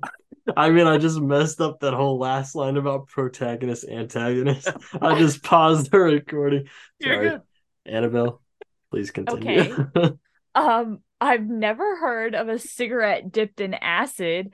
I was surprised that Cliff had forgotten about it for so long. Yeah. And surprised for that 50 cents. Right? I'm surprised that Rick didn't accidentally smoke it one day, just being drunk. But I thought him being fucked up on it was so hilarious, and it was even more hilarious when they invaded his home. It was even more hilarious because he was just like, he was in his own little fucking dream world, and they were there to fucking murder him. Yeah, and he was just the way he was reacting to just the hand movements, and then like dumping the food out into the food dish was my favorite. He's like, he tastes a little bit of it, and then he's just like, whoa. When it hits the food dish, like, whoa. I love that so much. And yeah, everything that follows is insanely violent, but made all that more charming by the fact that Brad Pitt's character is fucked up beyond belief. And we can all just assume, because that's the great thing Tarantino does with the foreshadowing, much like the flamethrower, is the foreshadowing of how trained Brandy is. When he goes home and feeds her the wolf, what is it, wolf food or whatever the hell the name is. It's so funny. It's I know what you're talking about. It's good like food it's such for a mean basic dogs. It's such a basic generic thing. But he opens a can of that, and he sits down. He makes his macaroni and cheese, but she sits and waits patiently. She's not, and she's so well trained. And that's a day in the life of Cliff Booth. And here's the day in the life of Cliff Booth feeding his dog if he was high on acid. And it's the best juxtaposition of like, yeah, this is what Cliff would be like if he was still Cliff, but on another planet at the same time. Yeah. It's just really funny. Yeah. This one can of Wolf's Tooth dog food they have, it is good food for a mean dog, and the flavor is dirty hippie flavor. Of course. But the ones in the movie were like silly flavors, like rat flavored, or like I forget. Possum. I think they had rat, possum, raccoon, like just silly, like there's no way kind of animals. Yeah, that would be sad. from the FDA approved. Oh no, my cat's trying to pull down Detective Pikachu from this shelf. Just leave him alone. He doesn't want to hurt you. He's not on your case.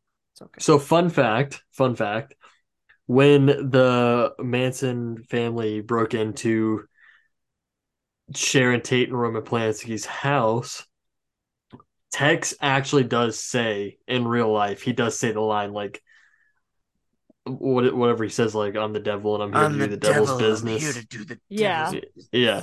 He does say that in real life. So hearing Cliff say like I'm here to do some devil shit. Like it's that's not hilarious. verbatim. Yeah. Or when And he's he like starts laughing at him. Yeah. he's like, I remember your red hair, and I remember your white little face. And your name was I'm the devil, and I'm here to do the devil's business. He's like, no, it was dumber than that. It was something like Rex. When he says he first asks him, and that's the first time you see Brad Pitt's character really show them that he's high, is he says, "Are you real?" And he's like, "I'm as real as a donut." And he just goes and he starts laughing his whole head off. And then Tex joins in. He points his finger up like a gun. Finger guns. Oh, that was beautiful acting from Brad Pitt. It was really good, yeah. This scene was so funny watching in theaters for the first time. I'm so glad I was there. And you know what's even funnier? I remember seeing this movie in theaters like so vividly because this dad who's clearly a Tarantino fan brought his wife and it was 2 or 3 kids who were under the age of 10. Oh my God, no. To see this movie. Like, I bet, oh my God, I bet these kids had no fucking idea what the fuck was happening. Like, my God, to think that his movies hadn't been violent enough before. The dad that was there was like, he's one of those like audible laughers. So like whenever something funny happened on the screen, like you would hear him like behind you like laugh. So when this scene started happening, I could hear him laughing, but the rest of his family dead silent. Like I wish I turned around and just like looked to see what they looked like, but I could just picture it. I could picture like the children's face mortified, the mother's face like also mortified but also furious that the dad brought them to see this because like I don't know. That seeing this audible movie in laugh theaters guy was funny. That audible laugh guy is like when I went to see Get Out, like a matinee showing, and there was like me and 2 to maybe 5 other white people, nobody else in the theater at all. And I knew it was Jordan Peele's like first movie and that he is a comedian first and a satirist and a genius. And I started watching it and noticing all the humor in it. And I'm laughing my head off and none of them are comfortable. And they're like not getting what is supposed to be funny. It's like, oh, I feel bad for laughing, but I'm sorry. This movie's really funny. There's something very funny about ultra violence, especially when it's done against people that are historically real and did such horrible shit that it's like, oh, that's why at the end of my cat just broke a thing. Go over. That's why at the end of Inglourious Bastards they have a scene where they basically pummel. It is Hitler that they shoot in the face with a Gatling gun. Yeah, Hitler's with a Tommy gun. They're just pelting him, like filling his face with bullets, and it's like, oh, this is okay in only this moment because we are supposed to hate this person. He deserves it. It didn't happen, but we wish it did, sort of. And it's just like, yeah, that kind of violence is like that's become Tarantino's bread and butter. Is like, you have to make this person cross the line before I'll unleash my version of the worst violence on him or her or whoever. But yep. Yeah. And I respect that. I think that those cultists deserved it, and each one of them died in such a ridiculous way, more so than the last. The redhead, oh my god, pulverized by just him. Every Yeah. every Yes. 90-degree Oh. object in that house. I mean, like, just smashing her face on every 90-degree angle Oh. he could find. And this, like, it, some like very soon after the first smash, they switched to a dummy, and he was just doing it with a dummy head. But the sound effects they added afterwards, of her hitting the brick mantelpiece, the phone with the receiver off the hook, Ching, like every sound that they ching, added, ching. and there's this you hear these sounds going, like, oh god, like it's so damn detailed. That's all And I'll say. I'll say love details. I love that Francesca hits her too, because she's just this scared Italian woman that barely speaks any English, has She's no like, idea what's happening. hey, And you. Punch, Sucker too. pushes her. There's our third female protagonist. Yeah. There we go. And I loved that all of this is happening while Rick is just chilling in the pool, listening to music, drinking his margarita. He has no idea. No idea. He doesn't hear Brandy snarling as she rips Tex's balls apart after Cliff goes, and it's just, that's as simple as it is. Just, and then he points at the other girl, goes, like, he breaks her nose with the wolf's tooth can. Like, it's so many horrible things happen to these people. They're both like screaming too, like the little pale faced girl, she's screaming. Yeah. Tex, he's screaming. Yeah. And like, this is also push your point, Keith, that you're making a second ago, like with the sounds, like they're both like, as everything's happening to this one character it's pointed at in the moment, you can still hear the other two screaming in the background. Yeah. And not only that, but like, I when it comes to movies, I am a sucker for movies playing like songs that do not fit the tone at all. So hearing Vanilla Fudge's Keep Me Hanging On playing in the background is just like, this is great. Yeah. Yes. And the redhead decides to tackle Cliff across the coffee table, and he ends up with a knife in his hip bone. Yep. Like, it's like, he's just, I would say weird. almost butt cheek area. Yeah, like, probably. when he taps it and it doesn't budge, and it makes that, like, it's like stuck in rock kind of thing. Yep. Like, he's just like, whoa. And he's so fucked up, he probably doesn't even feel it too. He's just fascinated. He's like, I never had a knife there before. Yeah. And then Rick gets involved. Yeah. Oh, yeah. Who even cares what her name is at this point? Little pale-faced girl bursts out the window. She's on. Yeah. I mean, she's not on fire yet. Yeah. Not yet. But she's covered in blood, screaming at the top of her lungs. She got the revolver in her hand. Falls into the pool. When I first watched this, I for sure thought that when Rick dropped his little like, what was his little device that he had? Like a little, it was almost like a little, not a boom box, but it was a mini radio and headphones. Yeah. Like a little Walkman radio speaker, type thing. When that fell into the pool, I for sure thought that, like, okay, she's gonna get shocked. Like the batteries are gonna act up, it's gonna electrocute her or whatever, and it's gonna be the end of it. Yeah. Wrong. I was wrong. It was so much better than that. Because she startles him to the point where his headphones are off. She startles him once. He doesn't see her. He's wondering what's in the pool. She pops up and starts shooting and screaming, and then he goes to the shed. He's like, okay, it's shed time. If there's ever been a time to use this, it's now. Gotta barbecue me some hippie. He's just he was waiting for this. He was waiting for this. Not too hot now.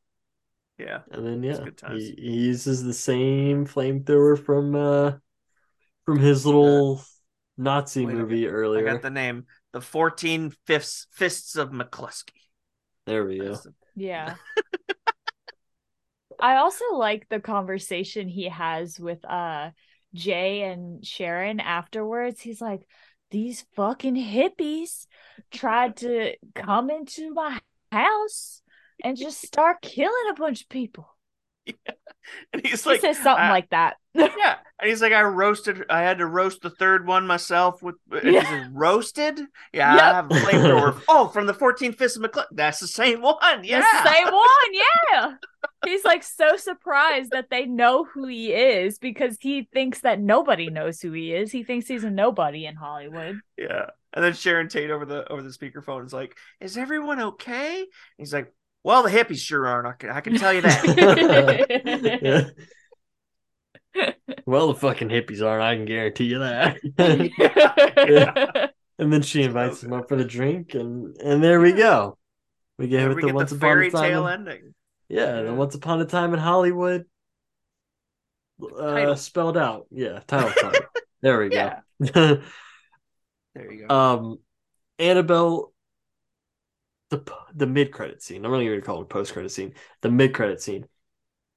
It's not like your traditional like Marvel one. Like it was like one of those ones where it's like the credits are rolling, and it's got like its own little section of the screen that it's taking up, and the credits are kind of rolled up past it. Yeah. Basically, all it is like a Red's Apple cigarettes advertisement by like this old Western star, Rick Dalton, like how they used to do it. Basically, the thing with Red Apple cigarettes is those are the one object that tie all the Tarantino movies together. They're the one consistent thing. Oh my god, I forgot all about this. Yeah, I think I remember you telling me that in the Pulp Fiction episode. Yeah, like in Pulp Fiction, Vincent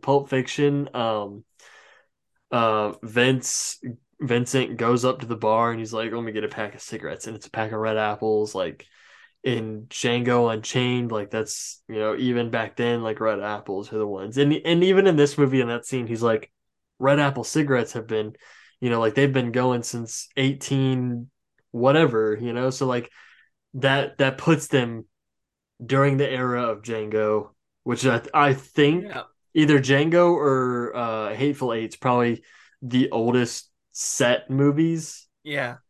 But it puts Red Apples like even 1880s, even back then, it puts them in that era and then all the way up until his newer ones.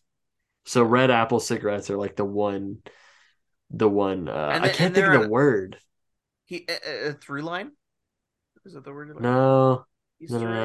What the common denominator, I think, is what I'm searching for. They're the common denominator in all of his movies that ties them all together.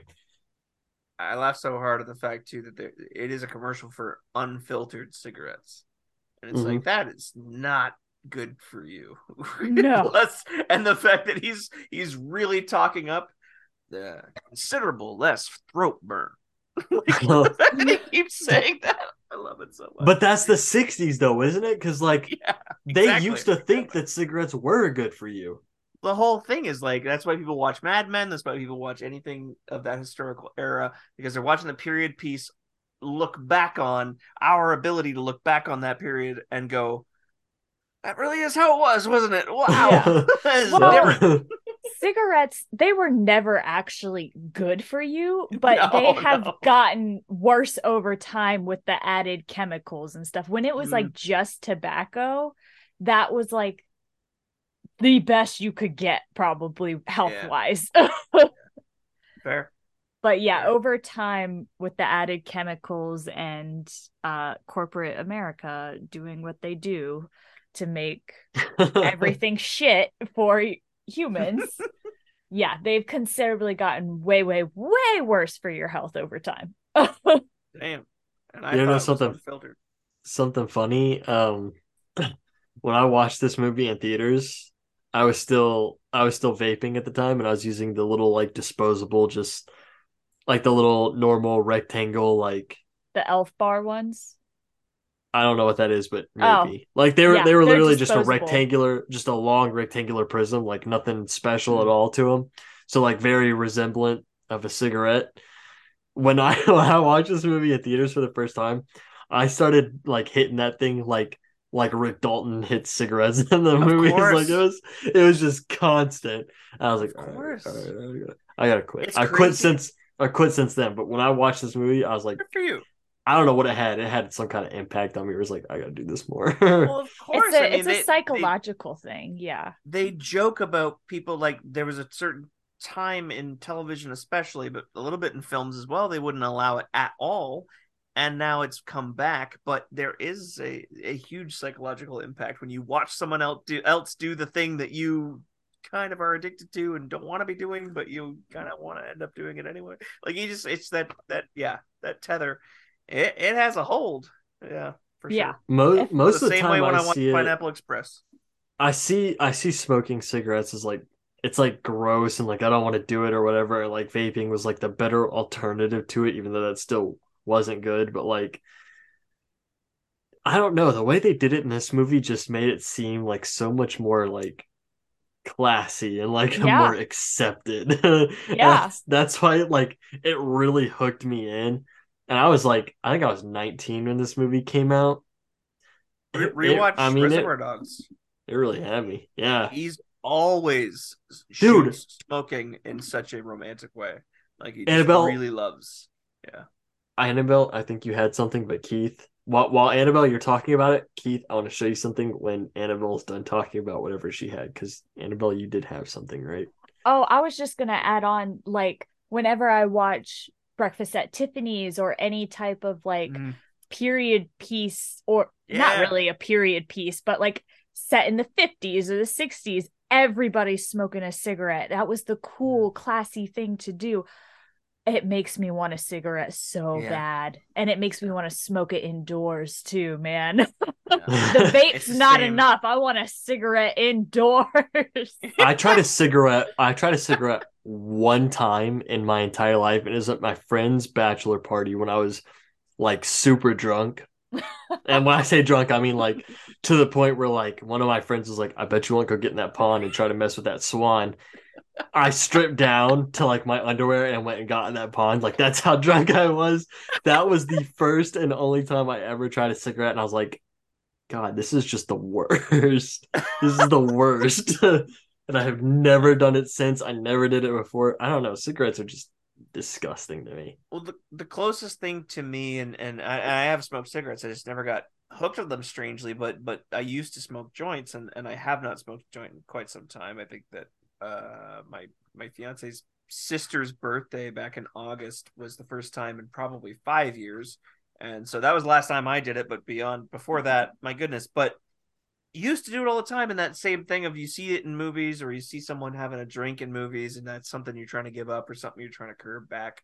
And it's like, damn, they make it look good. Just the way that it's lit, the way that they're focusing on that pour, or they're focusing on that drag of that joint. It's like, fuck, there is something very alluring, and it's no wonder people thought, that shit's got to get cut out. We got to get that shit out of movies. It's ruining America or Canada. When when Rick and Cliff walk into that bar at the beginning of the movie for the first time, it's like and he's like he pulls a cigarette out of his mouth, the smoke like follows it. It's like, oh, that looks so good, but those are so disgusting. It's like how? Yeah. But no, anyways, this is what I wanted to show you, Keith, is this little Woo! special edition Oh, the 15th gasoline anniversary can. Oh Reservoir Dogs man. gasoline can DVD that I have. And like even when you pull it out, That's pretty cool, when That you actually. is pull it Holy cool. out, shit. the actual DVD package, because this is like a tin can, right? And it's Yeah, got like yeah. the little thing on top and whatnot. The actual DVD holder is a it's a matchbook. Oh, that's cool. That's fucking That's cool. so smart. That's really cool. Dude, I saw this thing. I saw this thing. What was that? Second and Charles. I don't know if y'all ever heard of that, but Second and Charles is like this like secondhand like retail store where like they resell like stuff that people have. It's almost like a Goodwill except with books and movies and Yeah, yeah. albums of all kinds. It's like that. Nice. When I saw this thing and it was like super cheap, I was like, Give me that right now. I don't even care. I don't even care. Well, that's a find. That's a really good find for This a was an secondhand store. Hell yeah. absolute find. This was probably the best thing I found at that place ever. Sure. There you go, Annabelle. We got to go through all the Tarantinos, all 9. You got 3 down, but we got to rewatch. Everybody here wants to watch Inglourious Basterds again, apparently. Yeah, I And do Glory, really want to watch I'm it. down for it. I'm down for that. Bingo! Django and Reservoir Dogs. Yeah, we don't have to watch Jackie Brown. It's all good. Jackie Brown. Yeah, I forgot. Jackie Brown. Jackie Brown is the 4th female protagonist that he's ever. Yep. It is bad. I only saw that movie once. I only saw that one once. It's tricky. It's tricky because it's nothing like it's off the heels of Pulp Fiction, and I feel like he got maybe a little cocky and also a little less original because he based it off a novel someone else wrote, and it's like, then Kill Bill came out, and he's like, okay, I gotta take it seriously again, or else I'm gonna fall away. But anyway. the one time I saw that movie is when I moved in to my last house. It was like the night we moved in. I was like unloading all my boxes in my room, and I just had it playing in the background. That's the only time I ever saw it. But I don't know. You're a Breaking Bad fan, right? Yeah. You know the vacuum salesman? Or vacuum salesman. The one that people aren't supposed to know about, and you call this number if you want to disappear. He was also in the El Camino movie that followed Breaking Bad. And he was in Jackie Brown? He was the main male protagonist in Jackie Brown. Yeah. Oh, okay. I thought you were gonna say he was doing the same thing, and Jackie Brown was like, I did not notice that. That would be cool. All Goodman's in the background. Somehow adding the Breaking Bad universe into the Tarantino verse. Speaking of Jackie Brown, though, the airport scene here in Once Upon a Time in Hollywood, the one where Francesca and Rick and Cliff are getting off the plane and they're walking through the airport, to go home. Yeah. Same airport from Jackie Brown. That makes sense. That's great because she is a flight attendant. And it's her whole character is that she's a flight attendant who suddenly ended up with a luggage full of like $18 million or whatever, a carry-on luggage. It's been a couple of years since I've seen that. Man, I can't even tell you. But Samuel Jackson in that one, as well as Pulp Fiction, I think he plays the opposite of the character in Pulp Fiction in Jackie Brown. He is a piece of absolute shit in Jackie Brown. We'll have to definitely bring Keith back anytime we want to do a Tarantino movie. I might just do a couple of them for like my Trust Me Like It's just to bring Keith back. Please do. I'll try to be as verbose and prepared. But we're switching up our schedule, so that means I'm getting less Trust Me Like It's per year. Oh my God. What do you mean? I only get 6 instead of 12. Why do you only get... You're the one that wanted to change the schedule. I know. I know. So wait, pause. You're saying that she also only gets 6? Yes. Oh, okay, that's fair. Because we're only doing one Trust Me Like It per month, and it alternates between the two of us. So 6 and 6. But we did make a goal for the new year to have more guests on. So that is true. So I could pull what I do sometimes and be like, "Hey, Annabelle, I know you're gonna like this movie. Watch it real quick, and then we can do like a movie review on it instead of a Trust Me I Like It." Yeah. But if I hit you with a hey, if you watch this movie, Heath can be on it, I'm sure you'll be more inclined to do it. I will. Yeah. Definitely. And honestly, after this talk, sorry, go ahead. Honestly, I think if we had you on for the Pulp Fiction one, I probably wouldn't have hated it as much as I did. Because after talking with you guys tonight, I don't want to say that I want to go back and watch this movie again because that's a lot of fucking time out of my life. But I have a more appreciation for it. I understand it more now that Well, I know it's you not a gotta Charles Manson movie. exactly. You gotta watch it as a Rick and Cliff Yeah. movie Buddy where these comedy. exactly where these other real slash changed events Mhm. happen. You gotta watch it like that instead of like a Charles Manson movie. Yeah. If Yeah. someone had told me that was a Charles Manson movie going in, I would have been pissed off too. I sadly knew so little about the actual events at the end of that movie that I went in blind and then looked it all up after. I was like, wait, what was I supposed to have like caught? And I didn't know this about Charles Manson. All I really knew about Charles Manson going in was that he had a cult. He was considered one of the biggest serial killers or dangerous minds, and he had this swastika, and he was in jail and crazy. And that's like the only things I knew, and I didn't know specifically what his cult had done. So yeah, I had a completely opposite version of your viewing.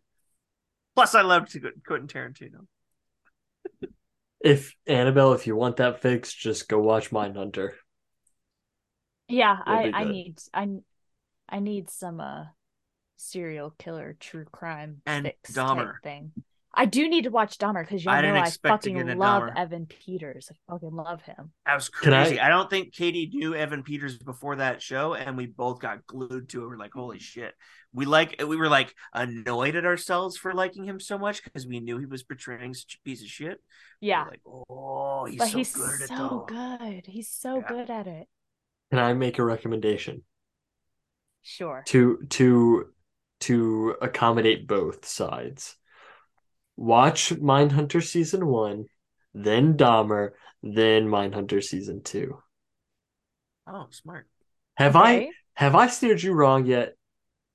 I Pulp told you to Fiction, you watch steered me wrong. I told you to watch Invincible and you loved it. Okay. It was pretty fucking good. Have you I watched it, Keith? Which one's this? Mark Invincible? Wahlberg? Invincible? If you have to You haven't question watched it, it? if you have to question it, That's Keith, cool. it's fucking amazing. this guy What? right here. This guy. Oh, the show. I thought you meant Yes. Invincible, the Mark Wahlberg joins the Eagles movie. Not the football No, movie either. no. I'm not a big football movie fan. I watched the I don't first two episodes of Invincible. I gotta get back to it. Yeah. How could you possibly watch and finish the first episode and not watch the entire season in one sitting Here's why. afterwards? The first episode gripped me, and I was like, "Holy shit!" And I started the second one, and it lost me before the end. I was like, "It wasn't as good as the first episode. I don't know." And then It gets yeah, better. it's my It fault. It's gets my fault. so much Like better. this is like Oh, it's I like think one of that's the epitome, trust me, like it's like if I had done an episode on this for Annabelle, it would have been the absolute epitome of trust me, like it episodes. But I didn't do that. She just watched it on her own. I I couldn't do did. it. I got damn bored it. one day and I watched it on my own, and I almost finished it in one sitting. I almost did because it was just fucking amazing. Oh my It's God. so So how many good. times does Matt bring up Invincible as a success, as a win in his category on this show, but never actually used it in the show? Every A lot. Ever since she watched it, I gotta bring it up at least once per episode. He does. fair, fair. He 'Cause always it's says, like, "When have I ever steered you wrong?" He always says that. And then you say Pulp Fiction. Pulp Fiction. Amazing. but I love but I love Pulp this Fiction show. is different. It's different because Pulp Fiction is like Indiana Jones. no, it's nothing like Indiana Jones. Come on. No, that's But where you steered me wrong as well. Oh no!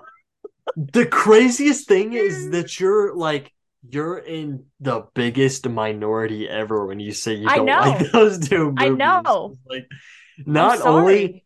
no, I don't know It's how okay. else to I got put it another to you, person on your side in my home. but not only is Indiana Jones, Raiders of the Lost Ark, it not only is that like one of the biggest like films of all time, it's also like in our top five most listened to episodes of all time. And that doesn't just happen. That doesn't just happen with anything. Like it's gotta I be a pretty know. good movie. But and then you already know what I'm gonna bring up with Pulp Fiction. Library, the National Film Registry. Oh my It's in fucking there in the Library of god. Boom. Congress. It's in there. Boom. You know what else is in there? I learned this the other night, and I know you both know what I'm about to talk about. Shrek. Shrek is also in that. Amazing. An amazing fucking You, movie. It you love deserves Shrek. to be there. I fucking love Shrek. I do love Shrek. I have like this is I mean like I've been watching Shrek since as long as I can remember. Great franchise as a whole. I don't even care what the ratings and reviews are for the other for the final two for Shrek the Third and Forever After. I don't care. It's great. It's It's great. great. I not only am I a sucker for things that like when a movie plays a scene that's like utter chaos happening, but the song is like this elegant, pleasant, melodic song, like like where the It is song really doesn't fit funny. the scene. I'm a sucker for Yeah. that. I am also a sucker for fairy tale movies that have like a twist kind of thing. So Shrek, like Shrek, for example, or like The Wolf Among Us. I don't know if y'all ever played that, but like it's like the fairy tale kind of thing, but it's also like the werewolf is like a detective trying to figure out like the fairy tale shit that's Oh, happening. Like that stuff sounds like cool. that. Also. So yeah. How did we Shrek, start talking sorry. about Shrek? Shrek. I don't know. I Shrek's had to amazing. bring it up. I just couldn't resist myself. I watched all four of the Shrek movies recently, and what a good I did that decision. too. I did that like a year ago. I don't think I'd seen the fourth one, and we watched them all in a row. That was good times. When I got out of Marine Corps boot camp, right? Or when I was still in it, I remember specifically sending my sister letters saying like for whatever reason I was really in the mood to watch the Shrek movies while I was there, but obviously I couldn't. So I was sending my sister letters like I don't know why, but I'm really interested or like I really want to watch the Shrek movies right now. Like I'm really just getting that hankering for them. So when I graduated, she bought me this is the box Oh, set of all four of the Shrek oh movies. wow. Nice. So I got them all on DVD What's right your here. opinion on Puss in Boots 1 and 2? I haven't seen the first one in a long time, Mm, and I'm down to see the second one. I haven't seen it yet, but I'm down to see the second one because that one just came out, just came out, yeah. Yeah. just I came don't even out, know if it's out. and I don't think a lot of people know that the first one even came out. People don't Annabelle, remember did you Puss know in that? Boots as Did you much. remember the first one came out? Yeah, I watched it when All it right, well, first fuck came you. out, but it's been a very long time. Because I am a Shrek fan as well. I fucking love Shrek. I I grew up respect that. watching Shrek. I have it on DVD. I would literally, because we were kind of poor when I was growing up. So a lot of times we didn't have cable. So I would just watch DVDs all the time. I would Nice. watch all the Harry Potter movies back to back, the Shrek movies back to back. I had a VHS Lion King that I would watch back to back. Nice. And I think the Princess Diaries, I would watch that back to back too. Yes. Okay. You had me for the first Inconceivable. three. The Yeah. first three were That's the agrees. Princess I Bride. agree. The Princess Bride, No, don't Princess know. Diaries, not Princess Princess Bride. Diaries, don't know about that one. Don't know about that one. But I fucking love Shrek. I love it. And I love how it's like a fairy tale that makes fun of fairy tales at the same time. Mm, yeah. Exactly. And it makes fun of other things too. Like Yeah. Oh yeah. it's DreamWorks, they actively make fun of Disney. Mhm. It's like, Yeah. come That's true. on. It's like They're they're putting an easy target on their back. Why not? Shrek, like this is the last thing I'll say about it, all right? All the things that went into Shrek becoming the way that it did. And first of all, hold on, let me just clarify. I'm not doing this for the meme. I'm not doing this because it's funny, all right? Like I genuinely mean this shit. Like Shrek is one of the greatest film franchises of all I time, can tell by like the veins coming out of your face. especially animated. I'm Like kidding. There aren't any. There aren't any. I was a I can joke. I can make some come out. Like I'll accentuate my neck and forehead so like they specifically pop. But like all the things that happened to make Shrek the way it was happened so like stars aligned perfectly that like it's like you gotta love it. You just gotta. Fair. Not even I just agree. for the meme, not even just because it's funny, not even any of that. I'll put all that aside. It's just great the way it is, you The know? soundtrack is amazing as well. Dude, eels? Eels? How many people do you know that just listen to eels just because? I'm gonna confess, I don't know what song you're talking about. Eels, literally, they do most of the songs in the Shrek franchise. Oh, Check out Eels. I promise you, you will not be disappointed. Shrek You'll probably Eels. recognize like 90% of the songs when you hear them. Yeah, Okay. obviously it's not somebody wants to tell me that's Smash Mouth, but like Eels does like a lot of the songs for Shrek. Well, okay. I'm listening to "I Need Some Sleep" by Eels, Good, and I good like it. choice. Good choice. Are you're currently listening to that like right now? Like even Just a second ago, oh, okay. Hold on. I stopped. It was only a couple seconds. I'll give you My Beloved Monster. That's another big one. That's the one when like Shrek is like realizing that like Fiona is also an ogre and like you know, yeah. I can send you a list of Eel songs that are pretty good. So like I've got a couple of I got a couple of All albums right, yeah, yeah, do it, on do my phone. it. I'll send you guys that clip of Tammy Craps. You already did, didn't you? Yeah, I did.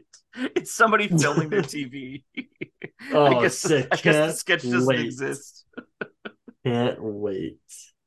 but it is funny. And Marabella Lancer is definitely in it. Julia Butters. It's an awesome name, Julia Butters. It is. I I forgot that was her. Is It's delightful. it? Is it? What is your what hold on, you called her Mirabella Marabella Lancer. Lancer. Yeah. Yeah. That's her character's character. And then Yeah. her character's name is Trudy Frazier. And then Yep. her name is Julia Butters. That's Damn. that's funny. That's like that's like Leonardo DiCaprio playing Rick Dalton, playing Caleb Dakota or Dakatu Yeah. or whatever they call him. Dekatu. Pikachu. Dakatu. He said, "Oh, I thought it was Dakota." The funny part is that you think it probably is Dakota, but Yeah. then you also hear what's his name? The director. What's who? The director on the No. The uh, the opposite actor of Caleb Dakota, oh, not the Lancer Timothy guy, but Oliphant. yeah, you hear his Yeah. character also say Dekatu. Well, it depends on how it's spelled. If it's spelled like it is in the subtitles, then it's pronounced Dekatu, and anybody reading that would know that. How is it spelled? Because I didn't notice. I didn't read the It's subtitles. like Deco or Aute, I think, if I'm remembering correctly. Yeah, that It does seem definitely like does it's not look like Dakota at that all. that does well. Okay, yeah, true. I don't when I watch this movie, I don't really read the subtitles because I just get too. I don't know what it is. This is just one of those movies where it's like I start watching it and I get too hooked on the movie to like pay attention to subtitles or write notes on it Yeah. or whatever. Yeah. I'm focused. That's fair. Yeah. You get sucked in. I Yeah, wrote notes in the first half of the movie only because I'd seen it so many times, but I had to stop and enjoy the last half because it's one of my favorite halves. exactly. Yeah, that's how I was. Like the third act, like I had the least amount of notes because like, Yeah. Who can't enjoy come that? on, come on, My like favorite it's when he takes Brandy for a walk and starts the acid cigarette, takes one puff, he goes, hey, and here we away we go. Yeah, go. That's yeah. it. Yeah, The train has left the station, Brandy. exactly. Play a drinking game. Take a shot every time he says, "And away we go," or the train has left the station. Just during the third act, I guarantee you you'll be drunk by the end of it. He says it a couple times. We're talking at least 5 shots. And you gotta love when he's getting carted away laughing in the ambulance, and Rick Dalton knocks on the window and just says, "You're a good friend, Cliff. I try." I try. It's sweet. That's the movie, not the Manson stuff. That is the movie. That's the lesson we've all learned here today, right, Annabelle? And Yes. Keith's cat. That's Noodles, right? Yeah, that's Noodles. That's Noodles. Yeah. She's Right, Annabella Noodles? Yes, I said yes. Right, Noodles? Didn't hear a yes from Noodles. There it is. I'll take it. Even though I could visibly see Keith do that. I'll take it. Yeah. All right. So anything else anybody wants to add on Once Upon a Time in Hollywood? Oh, I thought we were talking about Shrek. Anything else anybody wants to add on Shrek? I'm here for that too. Shrek's Keith, a blast. This movie was a blast. Thank you guys for having me on. So if you want to come back when we do the Shrek movies, please. Please. whether it be Tarantino or Shrek, Keith, if you want to come back for it, that would make me happily ever after. That's Yes. what I like to hear. Yes. We could spend some serious time on the Shrek movies, man. Oh, I'll break down the Shrek movie scene by scene. I'll go back to that. I don't even care. I'll go back to that day and age of the Variant Vendetta podcast. It is what it is. Fair. All right. Anything else anybody wants to add? Annabelle, do you have anything? No. Thank you, Keith, for coming. We love you. Oh, love you guys Yes. too. Thank you, Keith. We do. So much fun. We do love you. It is great always having you here. Love you too, man. Annabelle. Love you too. What? After listening to me and Keith talk about this movie this whole time, what do you give this movie on a scale of 1 to 10? Oh shit. Okay. Coming into this episode, definitely gave this movie like a 3 out of 10. I'd probably say I'm at about a 6. 6 out of 10. Hey, that's a good boost. A Cliff boost. You heard it here first, folks. It's a nice Cliff boost. From Just a because 3 out of y'all 10 have to like 6 out of 10. Y'all have like opened my eyes to the ridiculousness, hilarity of it that I did not catch while watching it. I'm a happy man to hear that. That's fantastic. Me too. Is that all you had on it? That's it. Yeah. I told you. I got nothing else. All right. Keith, did you have our outro prepared for you? Oh no, I don't have an outro, sir. I was only given an intro script. Damn it, Annabelle. This is why you told me just intro. I'm just Never kidding. said that was anything Annabelle about talking it. to me? Yes, it was. He makes me talk to all of our guests. That's why I liked when it was said that Matt loves this movie. Annabelle has not seen it and is very hopeful. It's like, that sounds like Annabelle. Yeah. And what do you mean? What do you mean I make you talk to all of our guests? Keith has been our one and only guest twice. And every time you've made me be the one to talk to. That's not true. I even said at the beginning of this episode that it wouldn't make sense if you were the host of this episode, the technical host. No, I mean like setting it up. Oh yeah, that's true. Yeah, Matt contacts me through his own Twitter. That is true. Yeah, I did do that. That is true. Yeah, if it's coming from the Variant Vendetta page, 9 times out of 10, it's me. That is, yeah, That is true. Yeah. That I makes can sense. confirm that. When I in the last episode when I said that one of our goals for 2022 is to have more of a social media impact 2023. 2023, I meant Annabelle. I hope I know that's what I meant. But I'm on there. I I literally know, I post know. more. Annabelle does a lot more of the social media aspect than I do. I will thoroughly Thank admit that. you. I even asked her one time, I was like, hey, like, would you mind like just kind of taking up a little bit more of the like posting on Twitter and Instagram? And she does do that a lot more than I do. Because as soon as she started doing it, I'm not gonna lie, I slowed down. Mm, there you go. Because you knew it was So taken care of by a that's true. responsible Yeah, person. that is true. Yeah. I mean, like she did go hard on it. Props to Annabelle for that. I will give it to her.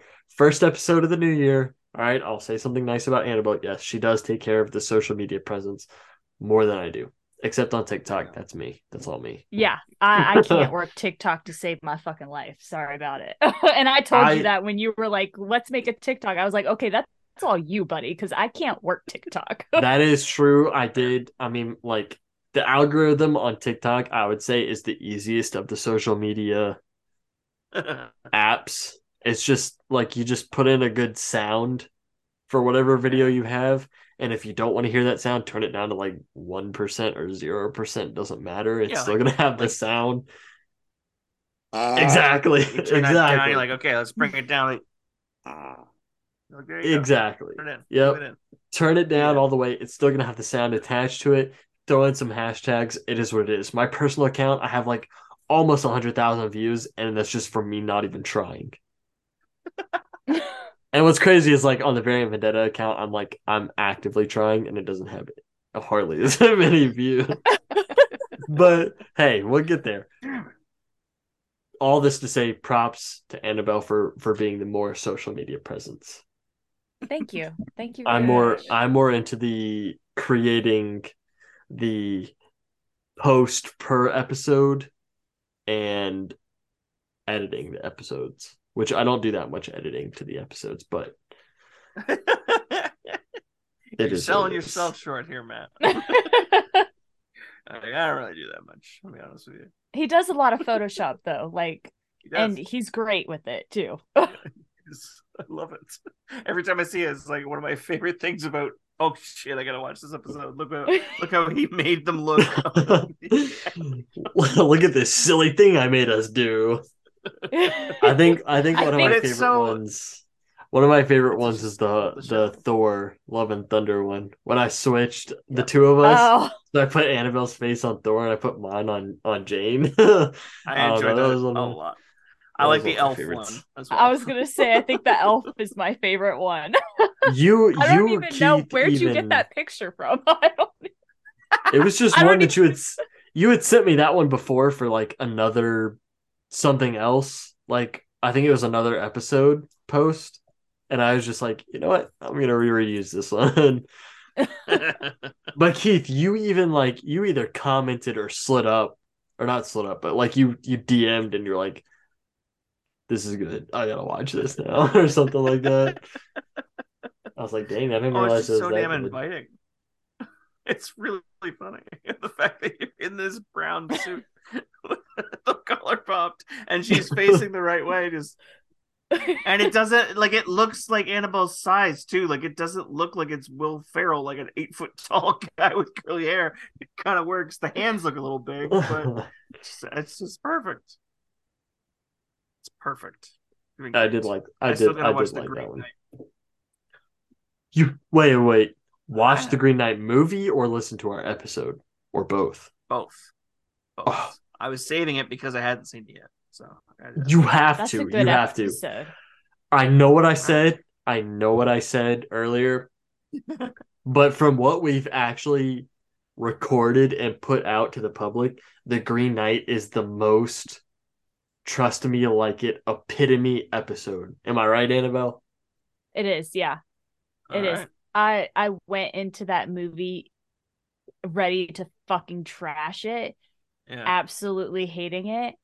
And he explained the whole movie to me, and I came out of it appreciating it and wanting to watch it again. Actually wanting to watch it again. That is one of my Damn. most proud episodes. I'm not even gonna lie. Yeah, And it's really good. if anybody listening to this has not listened to our Green Knight episode, I implore you, go listen to that episode. It is That was a big good. word. Good job. Come on. It would behoove you to You go would be listen. bequeathed. Go listen to our Green Knight episode. If you haven't seen the Green Knight, go watch the Green Knight and then listen to our episode. There you go. Nice. I'm doing it. It's good stuff. That's peak Variant Vendetta quality from me, not from Annabelle.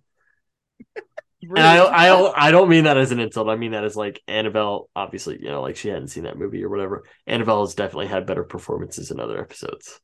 But that's only because she hadn't seen. Yeah. Yes. That's only because she hadn't seen that movie. What was your biggest success, Annabelle, in your opinion, as far as convincing him to like a movie? I mean, the only success I've ever had in him actually liking a movie is Misery. I would say that is her biggest success because like nice. Yeah, she did good on that movie. Nice. Yeah, I need to start thinking of them again. We haven't had Trust Me You Like It's for a while. We need to start. Yeah. 2023 is only so long. You got to get those 12 Trust Me You Like It's in. 6 per. So starting in February, we'll be back. Yeah. Nice. What's the first? You can't tell me. We can't. Hey, come on. I don't. You even think we know think if that it's far my ahead? Turn or Matt's turn. Yeah. Dude, she doesn't know that because we haven't even talked about it yet. We don't even have any idea what it's gonna be. Fair. That is extra exclusive. I like it. Come on. We're only what day is it?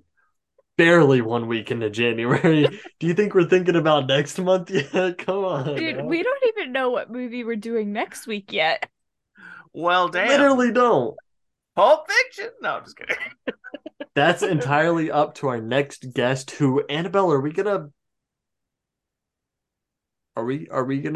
release that reveal delicate information yet? We can. I kind of need to message her to make sure she's still down for it. I'm sure she will be. I'm sure she will be. Yeah. And if you know who you are and you're not feeling it, don't feel pressured. Yeah. We'll just have Keith on again. It's cool. Here you go. I'm a good fill-in. It's As Whitney. Clinton. It's Whitney. Yeah. Oh, that would be great. I want to hear Whitney on more podcasts. She's great. It is Whitney. I'm excited to see what she's gonna pick. We still, like Annabelle said, we still don't know yet. Yeah. But I mean, hey, we got a little over a week. No, we have a week. Well, I will be tuning in regardless of what she picks. I'm stoked. We're excited. We're stoked too. Yeah. All right. Anybody else have anything else before we round this episode out? No. Keith? Keith? I am A-okay. All right. That will wrap up this episode. Thank you everybody for listening. If you're feeling so kind, please feel free to support us on any of your podcast platforms that you are listening to us from. Drop us a 5-star review, leave us a 5-star rating, whatever you want to do. We're greatly appreciative. Or drop us a follow on Twitter, Instagram, or TikTok at Variant Vendetta. Either way, we are very thankful for your support. Annabelle's laughing at me for whatever reason, which is causing Keith to laugh. So this is going to be a little bit harder. But hey, it is what it is. Hey, thank you everybody for listening. We will catch you next week with our next January guest pick episode. Or should I say January guest pick episode? You remember, you're Variant fucking Vendetta. Oh, that was fair. I didn't even want anybody to say anything after that. That was too good. Oh, sorry. That was Sorry. good. That was That was great. too good. Oh my god. I was Yeah, you laughing really- because you were slurring your words a little bit. Was I? Annabelle, hurry up and say goodbye so I can end this recording.